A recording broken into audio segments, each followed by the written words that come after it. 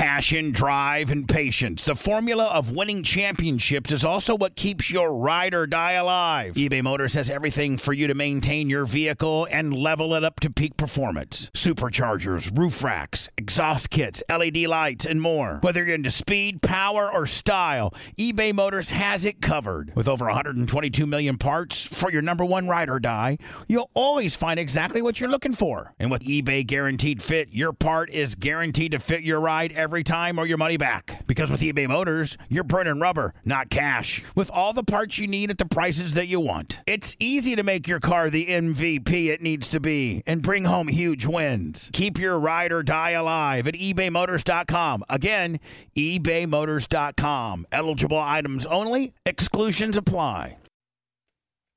I guess we don't have... I'm right, he's in the middle, and he's wrong, /left. Great imaging. Thank you. Paid a lot for it. Hello, everybody. It's me, Bubba, and now Brian and I have talked about doing a show, and it was loosely going to be called I'm Right, You're Wrong, /left. Me representing the right, and him representing the wrong, better known as the left. And then, and Brian, supposedly you called it. What do you mean called it? Like that you told somebody that you thought that indeed I would bring Hatley in here, knowing that Hatley was going to be a stand-in on the Thursday show. Did you mention that you thought I would bring in Hatley because I'm not strong, because I'm not intellectually strong enough to debate you? No, I think you like the idea of this show. I don't think you're going to like actually doing this show. So that's why I think this happened. Oh, so you're thinking that I can just throw a big piece of meat in the middle and let you two gnaw on it a little bit and just throw in a few Bubba-isms? God damn, have you been seeing my notes? I think this will be a great one-off. No, listen, I think I could debate you because I am me and Hatley are we're not really right. We're more libertarian, but you can't say I'm libertarian and you're wrong /left. You got to play the right card. And Hatley's cool with the right except for just two little things. So he's representing the right a little bit today, even though he calls himself a libertarian. Yeah. We're in the goddamn show business at the end of the day. Exactly. I mean, social issues, I'm definitely with the left, but they've gotten nuts, man. Yeah, I'm left, and I agree with that to a certain degree. Some of it's insanity. Some of it's manufactured insanity. They're creating issues and making issues out of things that aren't actually issues. So let me ask you a question. What's manufactured right now that we might be believing that might be a bunch of bullshit? Democrats want to abort live-born babies after they come out of the womb. Yeah, I mean, yeah, nobody's hearing that story. They just had congressional hearings. Josh Hawley and another senator or representative were questioning scientists and abortion rights advocates on Capitol Hill yesterday, saying you support infanticide and it's an absurd position to take. It is when it's cynical in this way. Josh Hawley is a Harvard-educated man. Yeah, what Brent's saying. What's Brent saying? Josh Hawley is super smart, and he knows better. And what he's doing is he's trying to get religious people in this country worked up. Yeah, because he's part of this. Wants it to be a theocracy. That's part of the problem that I have with the right.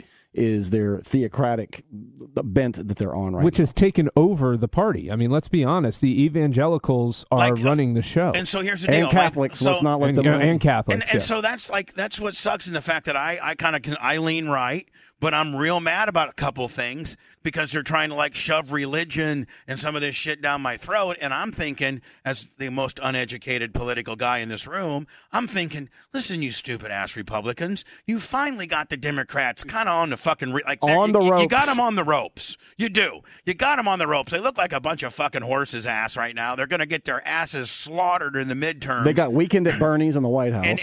So hold on, you're going to get slaughtered. And so just fucking feather the gas. Don't shove a bunch of stupid shit down our throat. Right. The highly polarizing shit like Roe v. Wade, all this kind of stuff. And it's like they're being bullies now, and they're going and they're sucking, the evangelical dick, which is making the average guy, the average right down the middle guy, mad. Well, I'm telling real you, fucking mad. And that when you just said it, that is their huge political mistake. They could walk away with the midterms and the next presidential because election. a guy like me, Brian, I don't give a fuck about like some of the shit that they're really caring about. They could walk away with this because of their stances on taxes, and you could take a guy like Ron DeSantis. Florida's got a $21 billion surplus right now. That is an economic record that you could run on in a general election if you don't bring up all of this stupid shit. The other thing that a problem I have with the right is they want to say porn is a public health crisis. Really? Like the number one... you might want to put me in prison. Well, the number one porn states are like Mississippi and Alabama that watch the most porn. And you know what they're watching is interracial porn. That's like number one, MILF and interracial. And which is so funny because they're two of the more racist states in the union. And yet... So interracial and MILF porn, that shows you how fucking fake people really are. That's exactly right. And that's what I'm saying. And from living in the Northeast, let me tell you something. This is my anecdotal opinion. I know this is anecdotal evidence.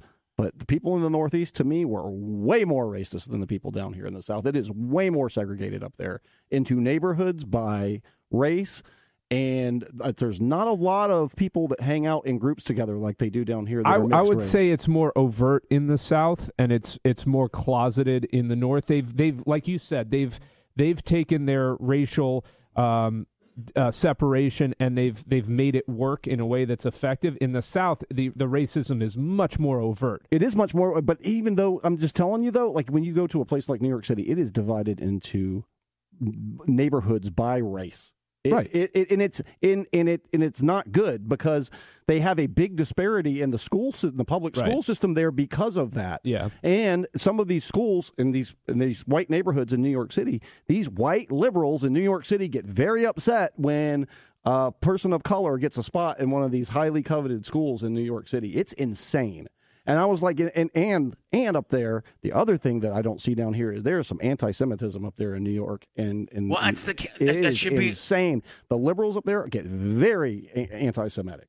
Really? Oh my God! I never knew that you could put that on them. I never knew they were anti-Semitic. Oh boy, yeah. Go to some neighborhoods in Brooklyn and listen to what they have to say. And there's some places in New Jersey too that are very, very blue and very, very liberal, and they will give you an earful about Jewish people.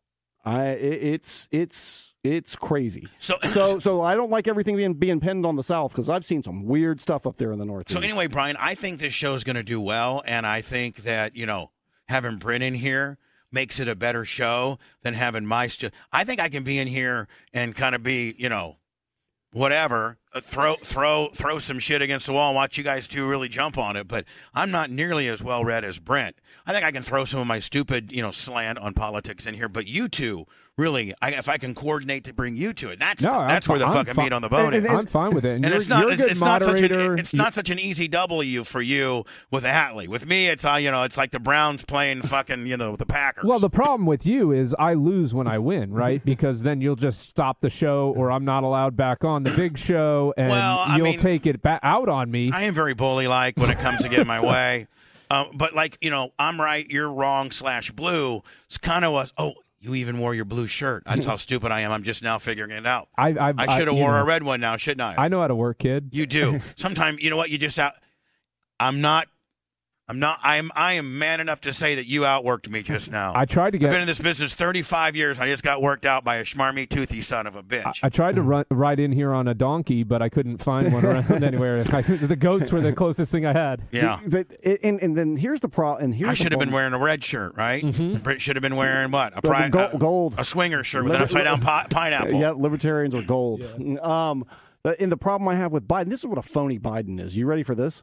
So when Biden gets elected, he runs, we're going to be cool about marijuana. I thought you liked Biden. I do not. I have never liked Joe Biden. You hated Donald Trump, though, too. Yeah. That I can hold both of those thoughts in my head at the same time. Brian, I've never been a Biden fan. Hold on, no. But this is a little bit of an interesting dichotomy in the fact that Brent hates Biden, but he also publicly, even when he was on the Howard Show, hated Trump. Yes. The fact that those are the two choices that we had, is insane. It speaks to we are a failed experiment in a republic and in a democracy. When those are it's a fake choice, right? There is no real choice.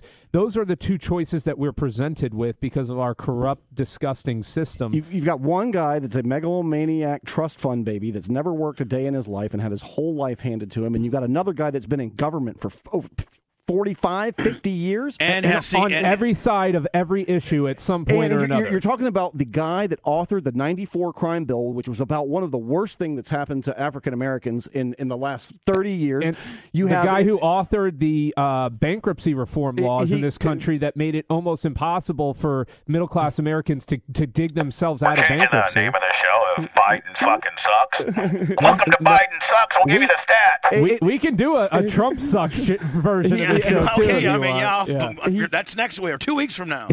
Trump sucks. And the other thing Biden did was he ramped up the war on drugs. And when they ramped up the war on drugs, what they did at a rate of 6-1 is they went into African American neighborhoods versus white neighborhoods. And then Biden's going to come through, and when he's running and he needs South Carolina in the primary, he's going to act like he's been the champion of black people. Give me a break. He has been terrible since he was in the Senate. Look at how he treated Anita Hill. People are mad at Clarence Thomas. Clarence Thomas is on the Supreme Court because Biden was a dick to a woman that was sexually harassed at the Department of Justice by her boss. And Biden was a dick to her in those. Brian's got a boner right now. He was the head of the Senate Judiciary. So this is going away different than you thought, Brian. I don't want anybody on the left telling me how great Biden is, and now he wants to ban menthol cigarettes because kids might smoke them, and he wants to ban vaping, which is the number one way to get people to stop smoking. This guy's bought and paid for by the tobacco companies too. I will say this: the whole Juul vaping this is thing. I'm right, you're wrong /left with a Bubba kicker. Go ahead. The whole Juul vaping thing. Juul has had time to get into FDA compliance. They have chosen not to follow the requirements that the FDA put out for them to continue to sell their product. That's on Juul. Now, they did ultimately reinstate their ability to sell, but they're not like trying to completely eliminate vaping. I think there is a concern of vaping amongst teens, and it should be more difficult. Well, I mean, for them smoking to and anything right. A teen smoking. Cigarette smoking's way worse. I mean, well, no, but hold on. Anything a teen does needs to be highly regulated. You shouldn't be able to smoke what you want, anything you want until you're 18. Period. Whether it's a vape pen, a cigarette, a black and mild, or a fucking joint, it doesn't matter. Of course, you got to wait till you're 18. Of course, but restricting what adults can do. Because of what about the children? Well, Bubba and we've been victims of that one before. No, about that argument. And on the other side, the FDA. Fuck the FDA. You know how corrupt they are. That is a revolving door between big pharma and government. They're all corrupt, though. So hold on, we got our first phone. It's the system we have. Hello, welcome to I'm Right and You're Wrong /Rhett with a Hatley kicker. Go ahead. Hey, what's up? It's Hot Carl. I'm just going to lay this here and let you guys hash it out. But saw a very hypocritical video of Joe Biden when he was in Senate holding up like a quarter, and he says, you see this right here? This size of a crack rock of cocaine, I don't care who you are or where you are, this is going to land you 5 years in prison, blah, blah, blah. And he was hardcore against it, right? Then you got his son, video comes out, sitting there with about 4 quarters worth on a freaking scale. All right, buddy. Thank you. Hatley and Brian will get on that. Have they validated the Hunter Biden video? Like has that been validated? It looks real to me. It looks real to me. If the president's son's a crackhead, what does that mean? Well, it's the point that the caller made. I really, as a libertarian and a libertine, I think you should be able to do crack and hookers all you want. I really do. Too. I got no problem with that. And Hunter Biden doesn't work for the administration. Right. I have he no didn't problem get him with that. top secret security clearance. But here's the problem I have with it. Joe Biden is the one that ramped up the war on drugs. He's the one that ramped up penalties for people for cocaine.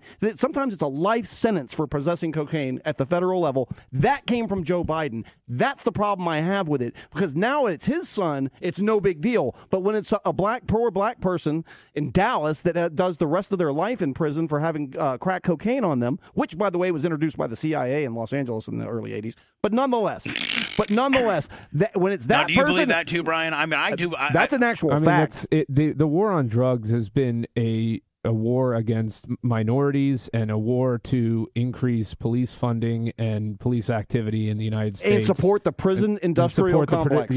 Which is one of the biggest problems facing America. You know, a lot of these prisons, these contracts they sign, they get paid for 90% occupancy, 95% no matter what. Even if the prison, so the prison could be like 62%, but they get a 95 kicker. First of all, the prison will never be 62%. I'm saying, they've got these cush contracts. There should be no private prisons in the United States. Zero, none. And the prison slave labor too. Do you know why tilapia became such a popular fish in America? Because the Colorado Department of Corrections started farming tilapia and selling it wholesale to companies like Whole Foods and things like that. They undercut the entire white because fish their labor's for free. Because they were paying 40 cents an hour to prisoners to farm it under the guise of they're learning an important job skill. Under the guise of you don't have to be out of prison and become a fucking tilapia farmer? No, but under the guise, you know what? The other you don't have to be in your cell, so these poor guys will work for this. But what else fucking is they're going to do, right? It's totally corrupt. The prison industrial complex is, and I agree with you. Biden's hypocrisy on the drug issue. If you find me a politician, I'll find you a fucking hypocrite. And I'll give you another one. Biden, once he got into office, they hire their whole staff, and they hire a whole bunch of young people. Have to put in a lot of hours at the White House. That's how every White House works. But a whole lot of young people got hired, and they have this whole questionnaire they had to fill out. And they said, "Listen, if you're honest with us about your marijuana use, it's going to be no problem."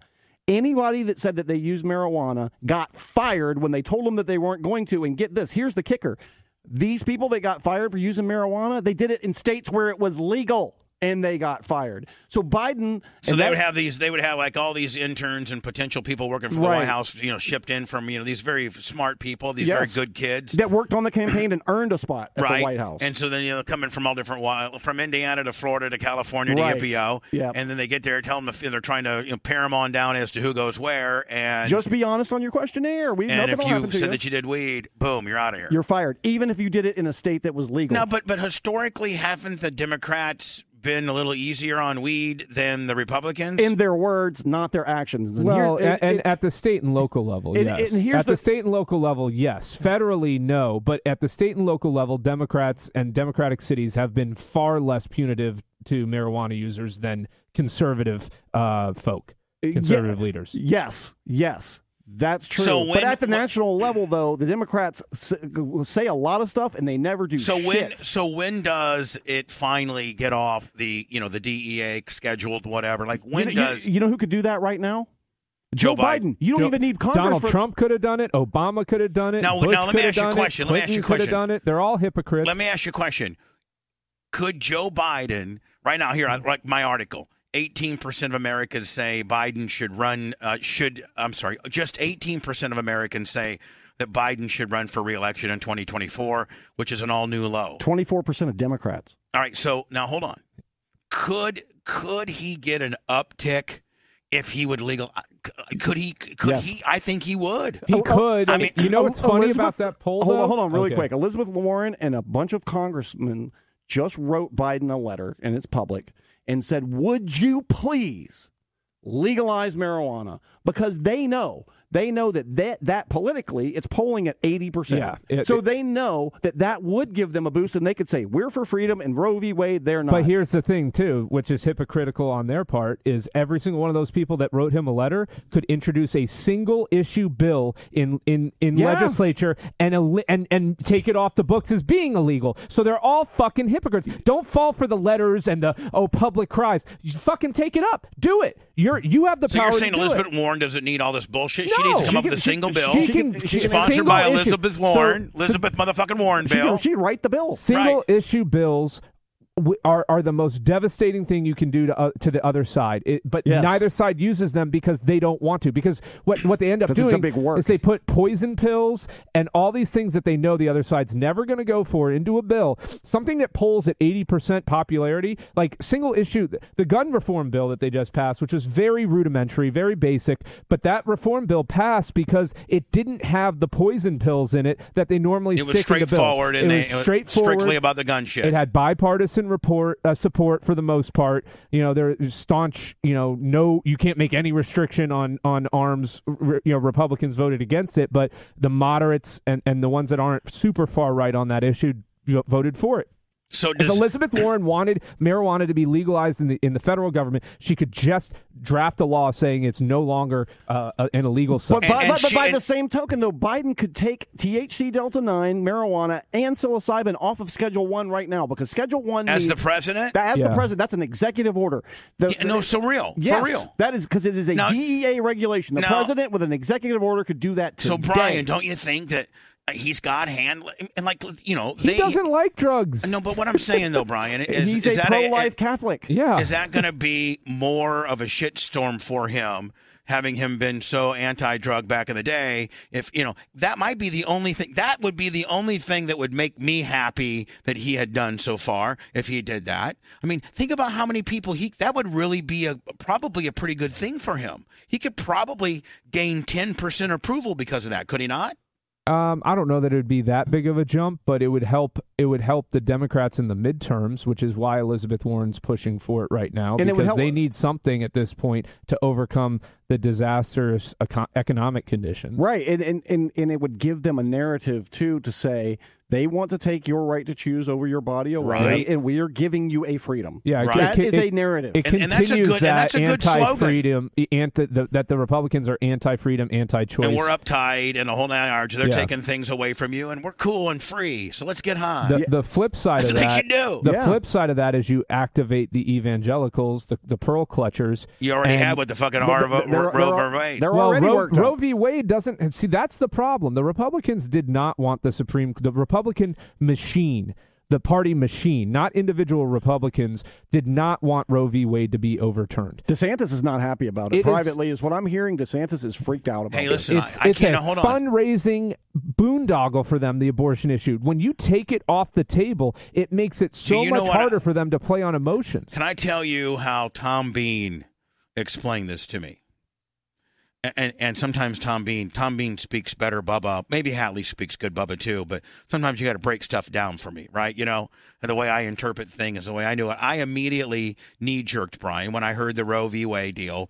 I immediately, thought, oh, fuck, the Supreme Court is making it illegal to get abortions.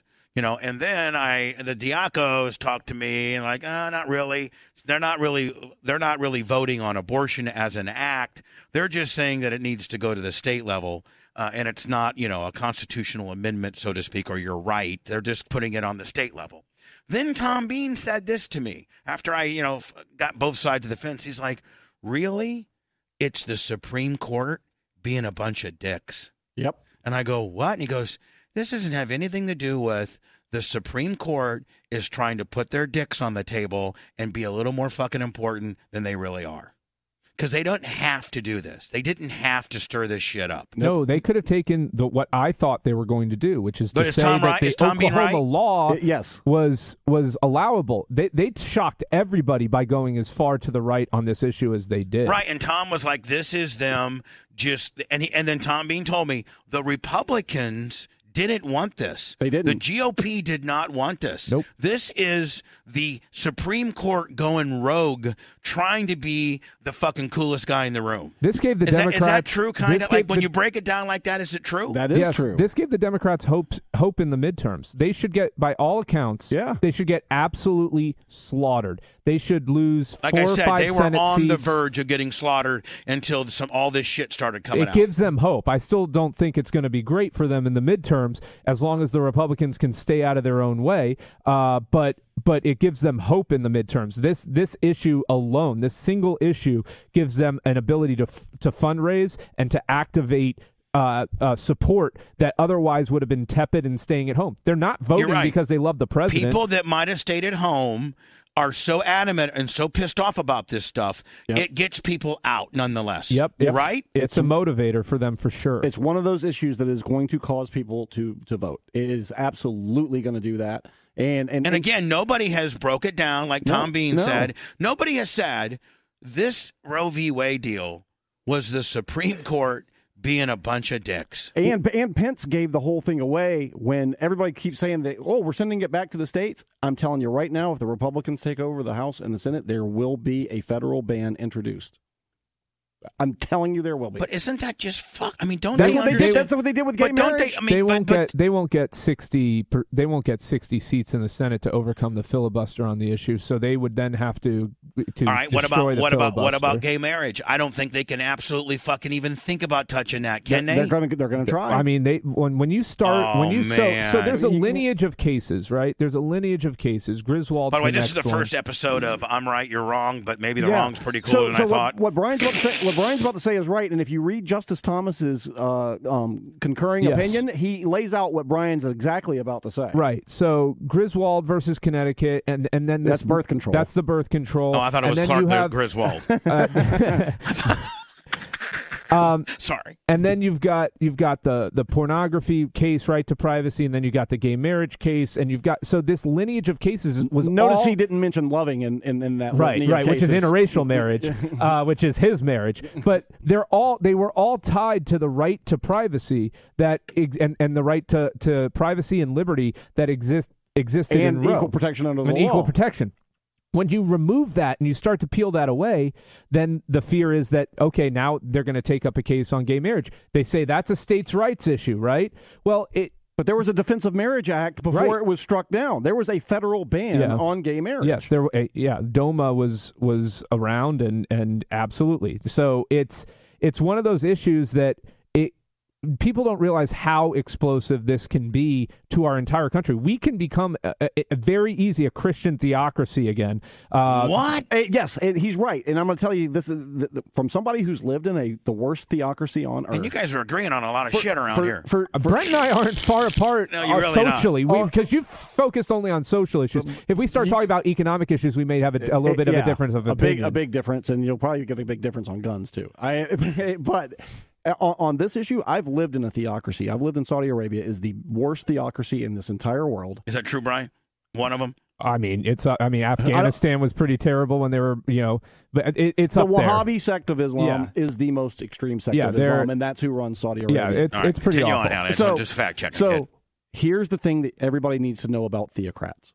They are never happy. Look at the pictures of the Saudis. They look like happy people to you. They are never happy. They have sand in their vaginas. Theocrats go one step further, one step further, one step further, and they never, ever stop. Yep. They overreach every time. And they never stop. If you look at the history of the world with theocrats, that is exactly what they do. And that is, Justice Thomas laid it out in words, that's exactly what they want to do. They're going to go after birth control. They're going to go after gay marriage. They're going to go after porn. You can 100% count on that. But don't they realize, Brent, as they go after all this shit, you're talking about the right, the extreme right, after the religious right, the religious, but which is kind of what the right is right now. But if you say they're going to go after that, how about the tens of millions of guys like me and Shannon Burke and Blitz and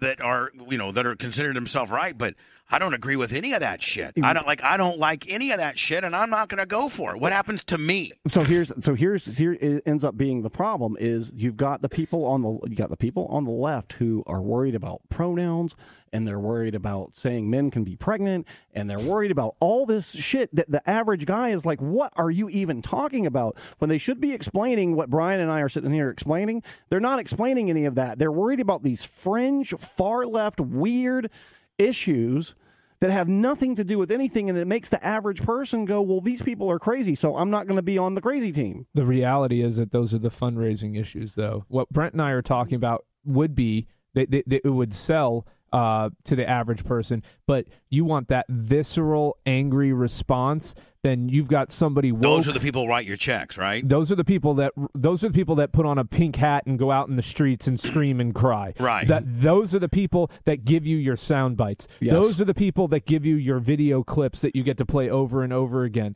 And both sides need those people, just like the left needs the Oath Keepers and the lunatic militias on the right, even though they are an absolute fringe group. and because it's a big work. This is faker than pro wrestling. It is a huge work, and they need money, and that's why the GOP, he's absolutely right, the Republican Party itself did not want Roe overturned because they need to make Democrats heels and say that we need to get this overturned. And the way they're doing it now is with the bullshit of the infanticide. That Democrats want to kill a baby after it's born. They want to murder your babies. This is what they're having to resort to now, this inflammatory bullshit, which hopefully everybody can see through. And I don't know what's more pathetic right now. This just comes from I'm not nearly into this like you guys are, but I don't know what's more pathetic. What's going on currently with the administration or what the Republicans are doing to gear up for their next run at it. I don't know what's more fucking pathetic because I'm hard. I usually vote right. And I'm fucking disgusted at the bullshit they're pulling right now. So to me, what the Democrats right now and what's going on is sad, but it doesn't have the generational impact of what the Republicans are doing with using the Supreme Court and what they're trying to push through to make us a religious theocracy again. So that is a good point, but I want you to take a look at the left from this perspective. Human interaction and human touch is part of human development and part of your mental development and all this stuff. The Democrats in a lot of blue states and a lot of blue cities, because of coronavirus, locked people down. And that has caused more mental health issues, and that's going to be generational. They're going to pass that down to their kids and everything else, with specifically teenagers and young kids a little younger than that. Those lockdowns and that fear-mongering for 2 years that the left was almost like a religious thing. I know, but don't you find it odd now, just when the left comes up with some kooky corona shit, and does all that shit, then the right, rather than just to feather the gas, let's just feather the gas because the left look like a bunch of fucking kook jobs. Nope, we're going to go in here and overturn or at least make this Roe v. Wade thing an absolute fucking shitstorm. It's not what the party wanted, and you got guys like me and other dudes that are fucking just regular dudes that are pissed off to the point where I don't even know if I can, I don't know who the fuck, I don't even know. I like DeSantis, but I feel as if DeSantis is just trying to, tread water and trying to stay out of the real hot shit. I'm torn on DeSantis, and here's why I'm torn. Because, one, I really, as a libertarian, respect the fuck out of the guy for he had everybody, Republicans and Democrats, but really heavy pressure on the left to shut the state down, and he stood up to them and kept our state open, and a lot of my friends kept their jobs that they would have lost had we been shut down, and they're like, listen, I usually vote for Democrats, but you know what? I got to feed my kid, and that comes first. So keeping the state open and keeping our economy open. Florida has one of the best economies in the country. We have a $21 billion surplus. DeSantis has that to run on. His wife is a Nancy Reagan type into the drug war, and he's celebrating this Roe v. Wade stuff, and then he just passed this law about surveying professors and students about their political beliefs with the state. Like, that kind of stuff bothers me. But on the economic side and the gun rights side, I like him. So I'm torn on a guy like this. He was good on the environmental side when he started, and he was good for teachers. The problem is he has bought into, and he has been forced, and this is the biggest problem with Donald Trump and what Trumpian politics has done to America, is he has been forced to take radical, ridiculous positions. His war on Disney, his war on woke, all of this stuff that he should be above that fray as a governor of a state. You should be above the internet scuttlebutt bullshit. And he didn't even need to be involved in it. That's the thing. He's injecting himself into it. He doesn't even need to, because look at his vaccine distribution. Okay, if you just take the politics out of it, having Walgreens and CVS as a testing zone, and then starting off with distribution at Publix, CVS had to go down to the Everglades to find a place where you couldn't get to a Publix, but it was still only an hour bus ride if you had to do that. But there was a Publix. His vaccine distribution, shot distribution is not really a vaccine. Nonetheless, his distribution of that was great, and they had to edit his answer on 60 Minutes to make him look bad, because he actually did a competent job with that. He did a competent job with keeping our economy going. But now he goes after Disney, and then he goes after this woke shit. Why even get involved in that? The transgendered sports issue. I mean, this is why they get involved in it, though, Bubba. Because their party tells them to, don't they? No, these are the issues that raises the money. These are the issues that get you social interaction. Social media has destroyed our country. It has. It is the worst. It's worse than you even ever imagined. It's you think it's what runs our country. You know how bad it is, no, and you don't. is so much worse. It's kind of like my Hogan sex tape. You really don't know how bad it is. And it's the algorithm that's been created, and what they found out. They used this psychologist named B.F. Skinner. They used his psychology, and they taught it to these tech fucking nerds in Silicon Valley. And what they did was they took this algorithm, and the algorithm is designed to do one thing: to keep you on the screen. And what the algorithm figured out is the more negative and the more extreme, the more it keeps you on the screen. So they brought this data to Zuckerberg. They brought it to him and said, this is what it's doing to people. It's making people more angry, but it's keeping them on the screen. And Zuckerberg said, don't ever fucking bring me anything like that again. Our job is to make the most money for Facebook that we can possibly make. They found that YouTube, say you went to YouTube and you watched a documentary, a legitimate documentary about the Holocaust.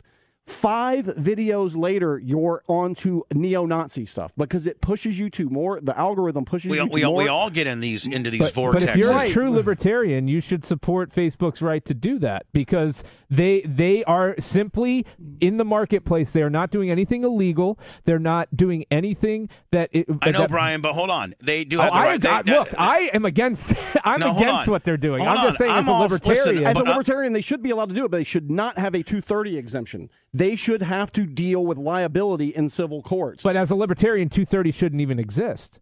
That's what I'm saying. 230 shouldn't exist. But I'm saying the marketplace of ideas should just be free to go, right? But that's not what libertarians think. But hold on, Brian. I don't have a problem with them being a business, being able to do what they want. But when they single-handedly don't let a certain party or a certain political person have the same stage that another guy has. Oh, that's 100% their right as a corporation. I know, and 100%. I know it but is. But they have a 230 exemption. So since they have a 230 exemption, now there's a government interest in it.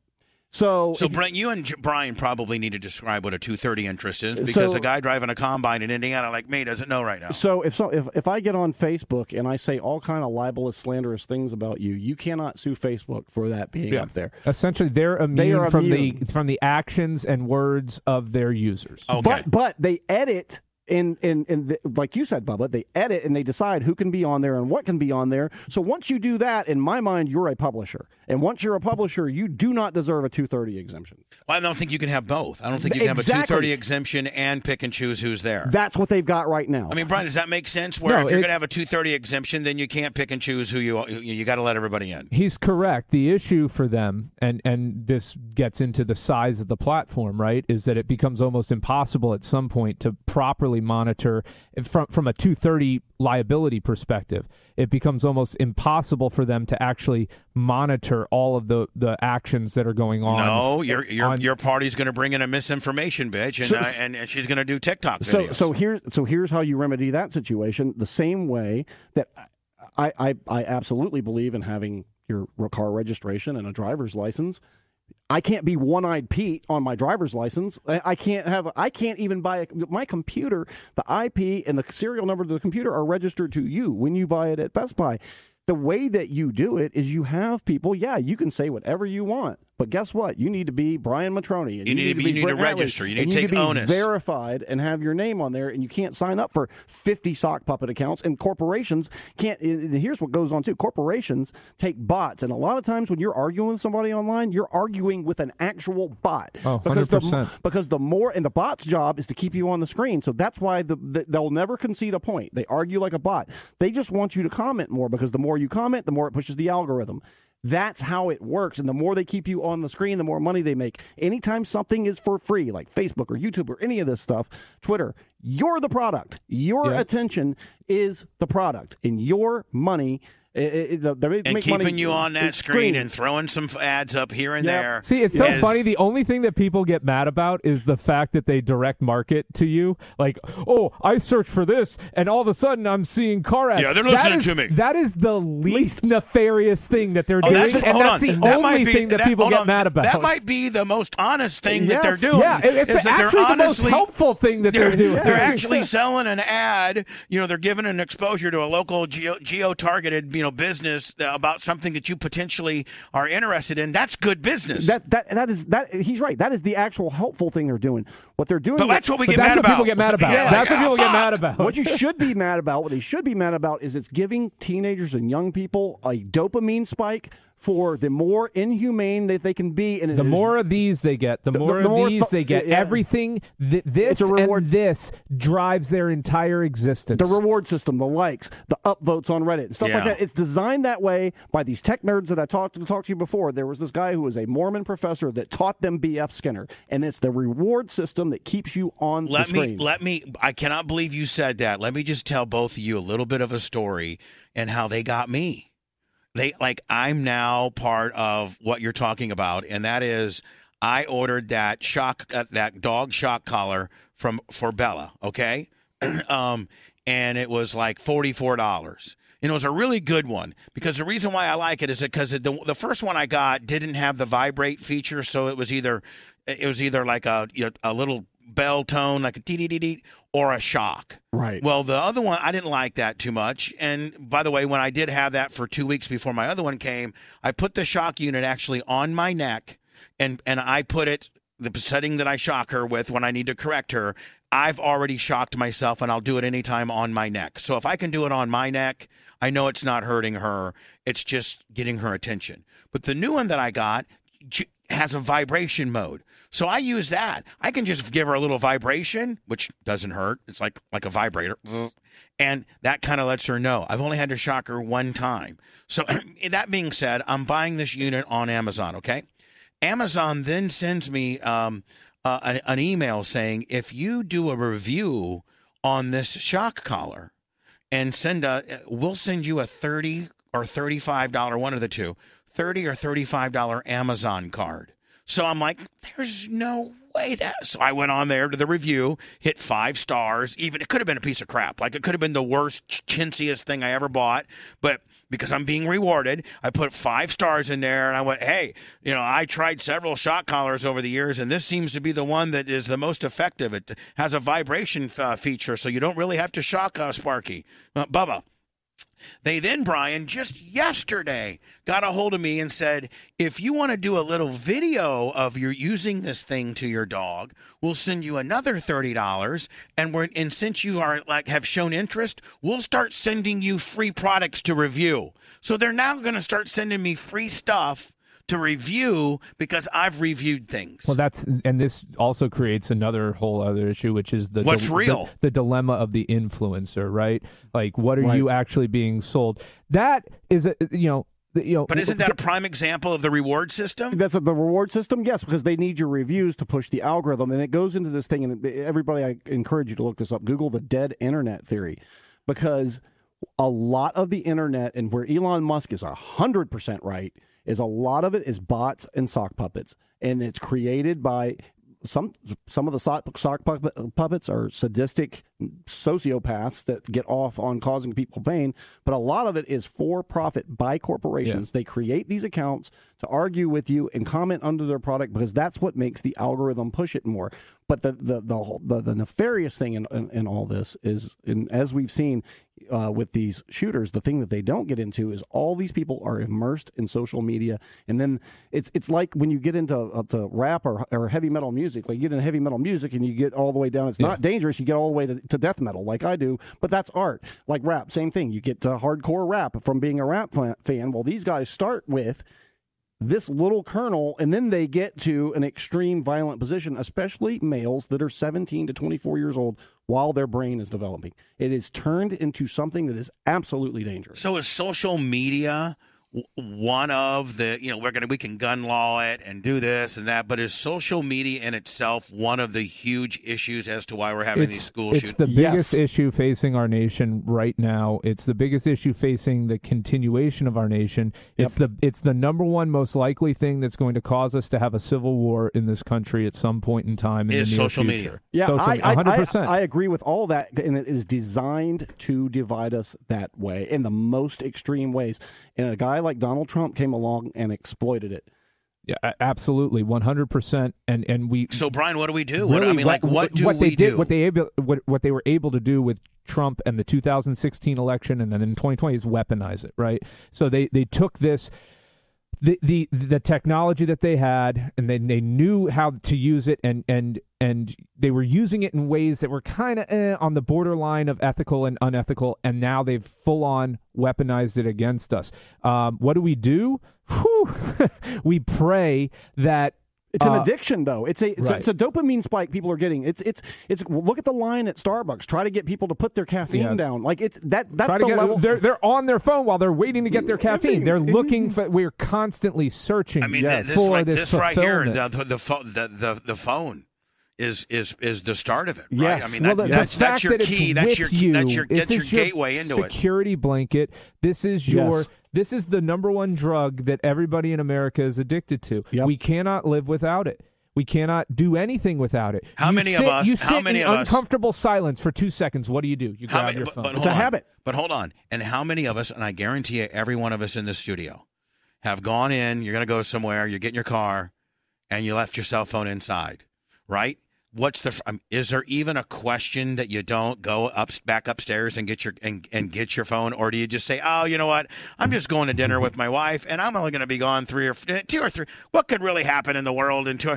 No, I'm just going to leave my phone up there. Do you, or do you go get it because you literally think you'll freak out that you got to be tethered to every possible thing in the world? Yes. Yeah, Brian, you. I mean, Brian, if you were pulling out of the garage, you're like, "Oh, honey, I left my. Hold on, I gotta get my phone." What if I got a guy who just broke his neck in Hernando County and needs a personal injury guy? This weekend, I took my daughter for ice cream, right, like a mile away from our house, not far at all, and I left my phone at home. And I almost had like a little bit of anxiety. A little panic attack. I'm like, dude, you're at an ice cream store with your daughter a mile from your house. You don't need your phone. Enjoy them, in the moment. But I had to have that conversation with myself to get over that initial anxiety of my safety blanket. I didn't have it with me. Your little wowie. My boopy. I didn't have my boopy with me. And that's right. Our phones are our boopies. They are. We got to have our goddamn boopies. They are, and it's. I mean, really... Brent, your phone is more addicted than marijuana. Oh, okay. No, hold on. You could say, and Hatley, you're the biggest pothead I know, but I could say, Brent, I got to tell you right now, man, you got to go without. There's a big time fucking drug test you got to take to win this fucking, whatever the shit. And Brent, you got to go a week without weed. You could do it. Yeah. You could be like, all right, fuck it. I'm going to be a little bit irritable, but I'll do it. Could you go a week without your phone? No, it's your connectivity to the world, and it's completely designed this way. And I had an experience. The Misfits, this band, got back together, right? And they're doing. You're a big fan. You got a tattoo. Yeah, huge. They get back together. They do. Do they know you? The manager knows me very well. Do they know how big of a fan you are? Yeah. So they did a show in New Jersey, and I saw them at Madison Square Garden. But they make you put your phone in this green pouch called Yonder, and they lock it. So you can't be on. Brian, you've been to some shows that have done that, have they not? So you can't be comedy shows are doing it more and more too, but that's to protect the material for the artist. But the Misfits just wanted everybody to pay attention and to live the in show the moment, and live in the moment, and it was such an enjoyable experience. Now I've seen Tool twice, and they don't lock your phone, but there's a note on your seat when you go to see Tool, and it says, "We're asking you to pay attention for the 2 hours of this show. Do not be on your phone, or you will be ejected." And they mean have your phone in your hand on it, not even taking pictures. If you are on your phone, you get thrown out of a Tool show. Yeah, so, and I think it's there, right? I mean, if they make 100%. that disclaimer on each seat. They really should be making, from a legal perspective, they should be making that at the time of purchase of the ticket, and it should be printed in the terms and conditions of the ticket. It might be. And then as long as but they're protected that way. If they're not telling you until you're physically at the show, that's problematic. They're probably going to have to issue a refund at the very least from a legal perspective. But from a social perspective, I love it. But hold on, I love going on cruises. When you put your phone on in those little green bags, Brent, how do you coat check it, or like how does it work? You keep it on you, and then on the way out, they have the people that work at the venue have keys, and they unlock your phone for you and hand it back. So what if you would really need? I guess you could probably. You got to go outside. You got to go outside to use it. To the lobby. All right, so you come in like if there was an emergency or something like that, you want to check in with your kids. You do have the ability to do that. You absolutely, but the band does not want anybody on their phones. And then what starts happening like happened at rock shows, Bubba, when we were growing up. Chicks got on their boyfriend's shoulders and start showing the tits. Right. That was started happening. My wife's like, "What's going on People here?" don't have their cameras yeah, around. yeah. My wife's like, "What's going on here?" I go, "This is what concerts were like in the '80s. Like this is." Because old girl, back when you were at the Bryan Adams concert in '86, and you had a girl in your tits. I mean, she'd have to worry about it being in the newspaper the next day. No. Nobody had a fucking picture of that shit. No, She's losing her job because she flashed a rock star while she was drunk. Right. I remember seeing. But today's world, Brian, if Missy McGillicuddy, who was a real a school teacher, yeah. right? She's a cool school teacher, Cool, fifth grade cool art, as fuck, fifth grade art teacher. She goes to the Poison concert because she's reminiscing back when she was in college, and she saw Bret Michaels up there with his eyeliner, and she just got to show the titties. So she does. Well, next thing you know, I mean, she's fucked. There's pictures everywhere. She's canceled. Yeah. There's pictures everywhere. And back in the day, like I remember going to see Kiss at the Bayfront Center, and Paul Stanley's like, "How can I sing with all these bras in my face?" And I'm like, I'm a teenager. I'm like, this is the greatest fucking thing ever. Can you imagine if we were able to document just what we went through at our livestock venues? Dude, I got some God. livestock stories from when I helped out with Kelly there, and my God. I ran the camera. I was the king. I was. Oh no, I couldn't. Mine God. won't compete with yours. Oh my! But just mine you don't is a understand. nobody. I was God, meaning like I had my own tour bus. I had my own party tent. I fucking ran the entire deal. I could only imagine what you were just in and out. I mean, Britt had to it was like part-time pussy manager. He had to manage the pussy. Oh, it was so awesome. That had to be amazing. It was so awesome. I mean, literally, we'd drive our golf cart or whatever back to the back, and we would ask some chicks, hey. They, of course, knew who I am because I had Brent will tell you, the Pasco County had to provide an escort. Yeah. So I had cops with me at all times, and I'd be like, hey, how many of you girls want to go backstage and suck some dick? One time, and they'd be like, oh, we do. One time, just for a rib, we picked out the biggest girl, like walking by backstage, the biggest girl we could, and made Nilla fuck her. Yeah, we did. Brian, it was such a freak show that we found the biggest girl we could, and then we made our intern fuck her. And she by the way, it was both consensual. Like it was. No, she wanted to go backstage, and he wanted to get laid. Yeah. And so it was. I mean, we watched. Oh my God. My voyeuristic things happened early on. Oh, that was such a great time. And it would be nothing, Brian, to go in the back and see like Phoenix Black and a couple chicks that were like going down on each other. Shooting a porno right there in the tent, and then we, right. And now, what was your livestock story, Brian? So, and you were on like a lower level than me. Oh, way lower. I was nobody, right? I was the boyfriend of an intern for you, right? Right. At the time. My intern, nonetheless. Yeah, yeah. Well, but so they needed some help. I think it was Vinny Russo at the time was running some stuff for the audio video side of things. Right. And I knew him from high school, and so they needed some help with camera coverage for livestock because they were trying to film it, and I think they were live streaming this one or something like that. There was something unique about it. Or they're going to make it a disc or something like that. Showing it. Yeah, we had two video screens that year. Yeah. It was the year Godsmack played. Yeah, we had two huge video screens. So they had like you were almost a live feed for like the Jumbotron. 100%. Yeah. So he puts me on the camera. He's like, shoot the stage, shoot the crowd. I'm not I've zero experience working. But hold on, you're in the mix though. I mean, you're in a real cool spot. I'm in right like by the soundboard, in the center of the pit. Right by the soundboard area there. I would say within 2 minutes of me being there, I had somebody pull out a mechanical pencil, offer me cocaine to do off their arm. I had everybody trying to hand me joints. I had women literally asking if they could suck my dick. Right. I had everybody showing me their tits. Everybody. Because they thought you were a cameraman for 98 Rock. Exactly. Because I was a cameraman. So imagine when you're Britt Livestock. Hadley, Bubba's personal fucking assistant and co-host of the hottest morning show with your own golf cart and fucking and bus. I can't even begin to imagine. At one crazy. point, Vinny came over the headphones to me. He's like, dude, if you show the tits incidentally, that's fine. He goes, but you can't just move the camera. Were you just tit central? Yeah, well, Tit of cam. course. The crowd loved I'm it. 19 years old. Everybody's just popping on it. I'm getting offered drugs. I'm getting offered, blowjobs. I'm getting, can we get backstage with you? Everything. I could only imagine what it was like for you guys based upon that little experience that I had. Oh my God! Talk about the debauchery. Hatley, I wonder what that might have been the most debaucherous stuff that we did collectively. That was crazy. Those livestocks were crazy. Remember when you brought on the impotent sea snakes? I was on acid and ecstasy at the same time, trolling. Oh, yeah, I never knew where you were or what planet you were on. You were always high as fuck. So they brought me up. Brent would check in with me, be like, you all right? I'm like, yeah, I'm okay. Like, okay. And I'd be like, Brent, Brent be like, I'm really tripping right now, but I'm just going to make sure you're okay. I'm okay. You brought on the impotent sea snakes.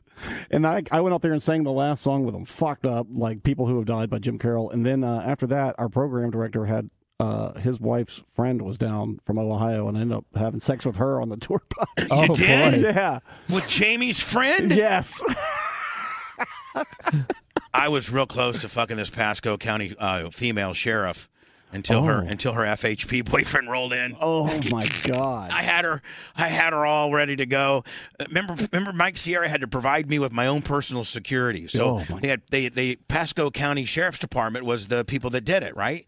And remember, Brent, like the Pasco County Sheriff guys, like remember Captain Murphy? Yeah, and they loved us because they'd be like, listen, you guys can smoke weed, you guys, because we're making just no violence. We're making like $80 an hour or some out.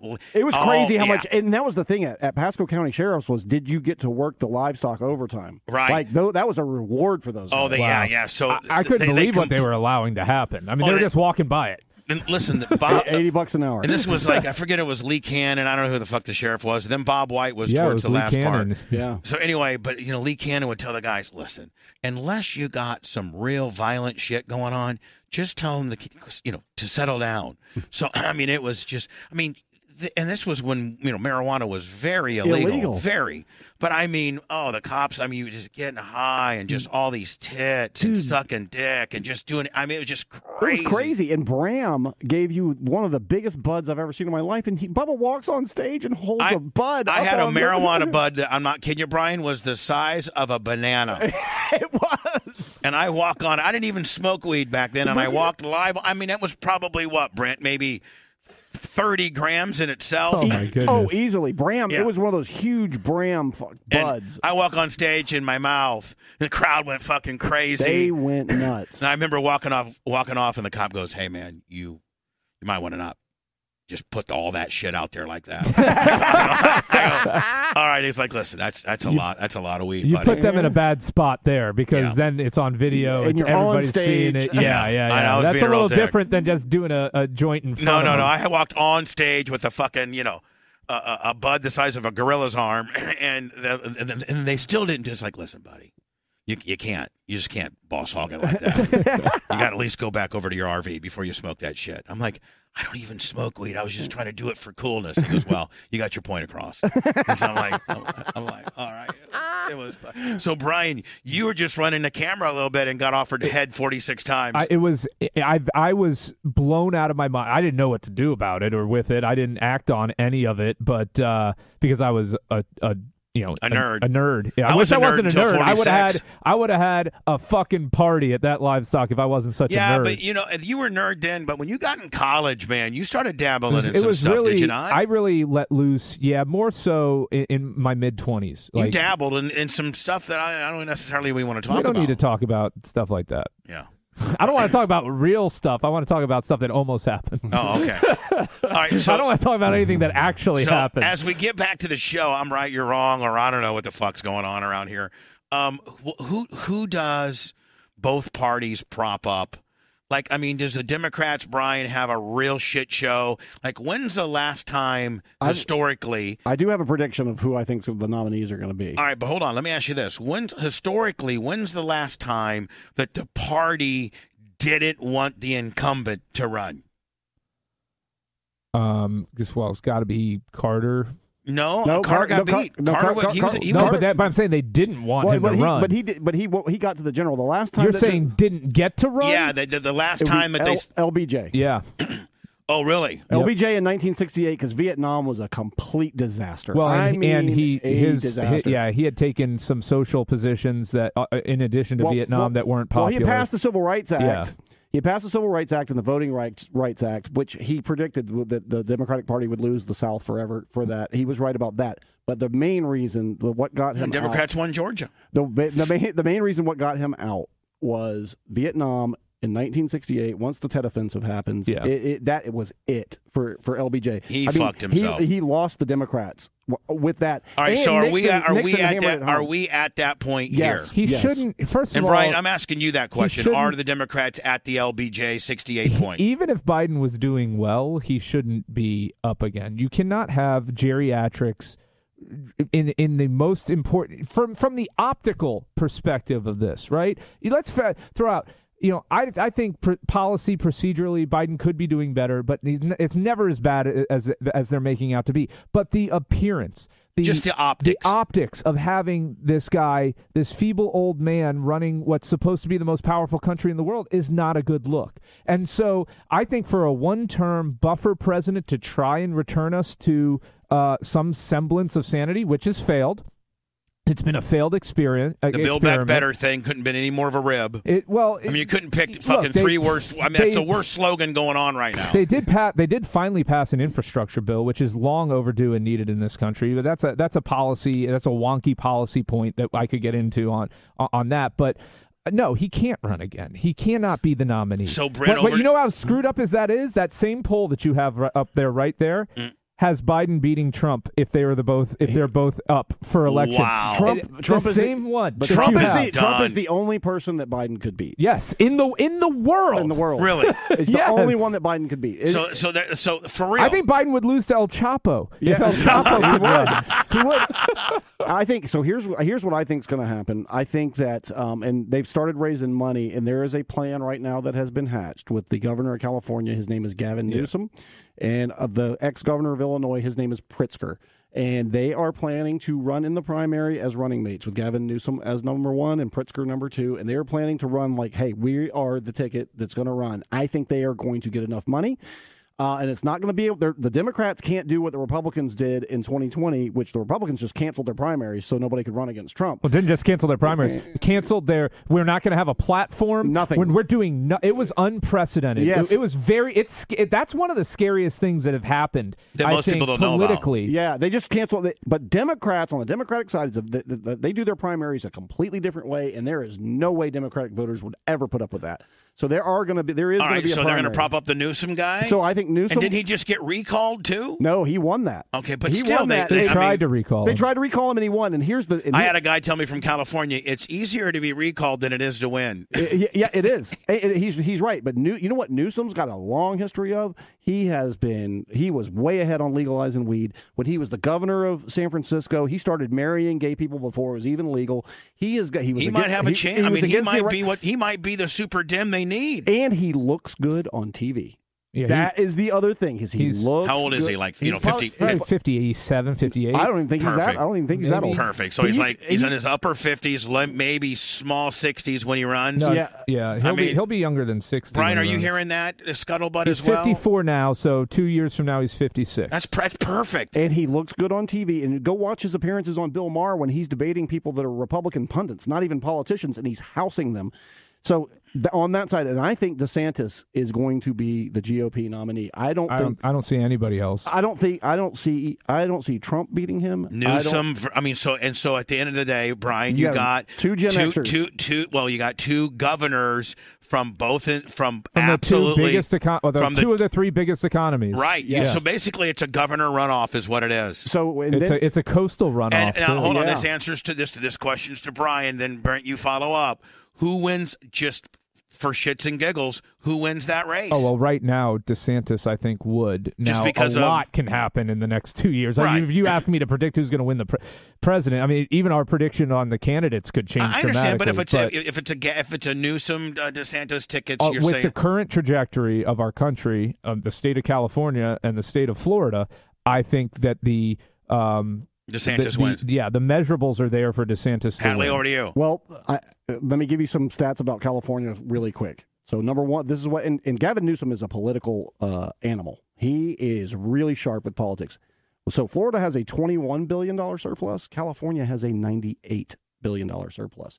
California has more tech revenue in their state than all the other 49 states combined. So They're the third biggest economy in the world. So Newsom's got he's got some crazy cool ass stats too, right? Well, his state is not in the greatest condition. California is 40 million people, so you can. I understand that. There's lots you can say. Look, I'm just saying what the talking points are going to be against him. Yeah, and San Francisco is a hellhole. Yeah, that he's going to say, and then he's going to say, look how much revenue we generate. Look how much tax revenue I generate. Here's the problem that Newsom's going to deal with is coronavirus. He predicted that 50 million people would die, and he locked that state down. And people there, that's why he got recalled. People got pissed about that. So there's going to be a debate, lockdown versus Roe v. Wade and the war on drugs. And that is going to be the hot issues. And Gavin Newsom, 2 out of the 3 is right. Ron DeSantis is going to say, hey, look, when I got pressured to shut this state down, I saved people's jobs and their livelihoods. But here's the deal.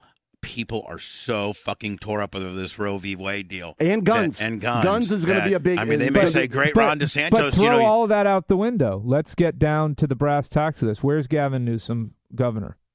California. Where are all the tech companies based out of? California. What do you think Gavin Newsom's position is going to be on 230? So you're saying, and what do you think he's going to do to protect the so tech what's going to happen companies? is the tech's going to suck Gavin's dick because it's California Willie, and Ronnie's going to get it shoved up his ass because he's popcorn fart Florida. I'm just saying that. But who do you need to win elections? You need tech companies. That's what I'm saying. No, as I'm thinking this through and taking it out to its conclusion here. You're right, Brian. That would be tech sucking his dick. That would make him very dangerous as a potential candidate. If you got tech in your back, I mean not in your back pocket, but I mean absolutely got your back because you. How can you lose? How can you lose?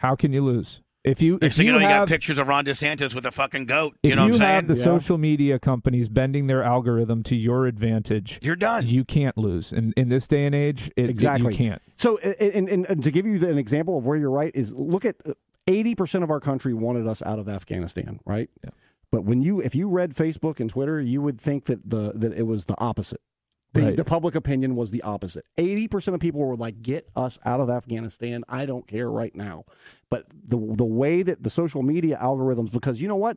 The defense contractors and the big corporations and people like that, they need war. It's a profitable thing for them. So they bent that algorithm to make it look like 80% of America was against leaving Afghanistan when that's exactly what we were for. And the other thing that people don't understand is these defense contractors, look up their subsidiaries. They're just not defense contractors, okay? They are involved in so many aspects of your life. And the war in Ukraine, much the same way, right? The way it's being played out on social media versus in reality, it makes you really wonder what is reality? Who are the good guys? Who are the bad guys? What should I believe? And it makes it tough. It's not easy. Just sitting in here with you today, guys.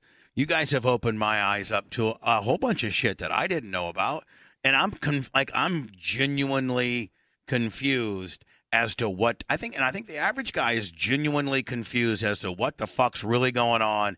And who should I vote for? What side of the fence? Because there's nobody that really is saying what I want and what represents me. That you should be 18 and smoking a joint, taking your girlfriend with a handgun to the abortion clinic. Right? There's nobody that represents that. But you represent 60-70% of the country in that regard. I mean, know.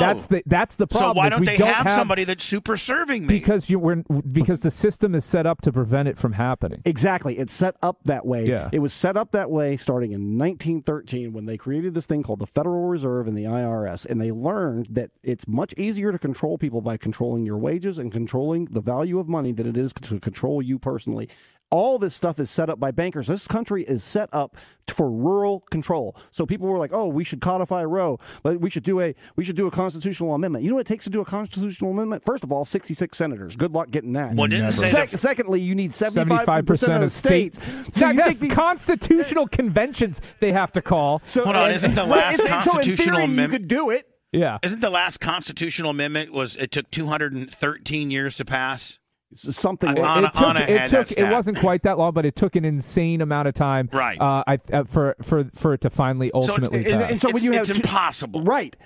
That is the catch-22. When you have 2 senators per state, when you have a state like California and Florida, we have 4 senators between these 2 states. But Rhode Island's got 2 too. Rhode Island's got 2. Wyoming has 2. Why are North and South Dakota 2 different states? Really? Yeah. Is that really necessary? They get 4 senators, that few people. So when you have a country that is under rural control, where the bankers can put people like Mitch McConnell in there. Mitch McConnell, the leader of the Republican Party in the Senate, is so fucking arrogant. This guy, he has every right to be. He does, because he is the most Machiavellian motherfucker.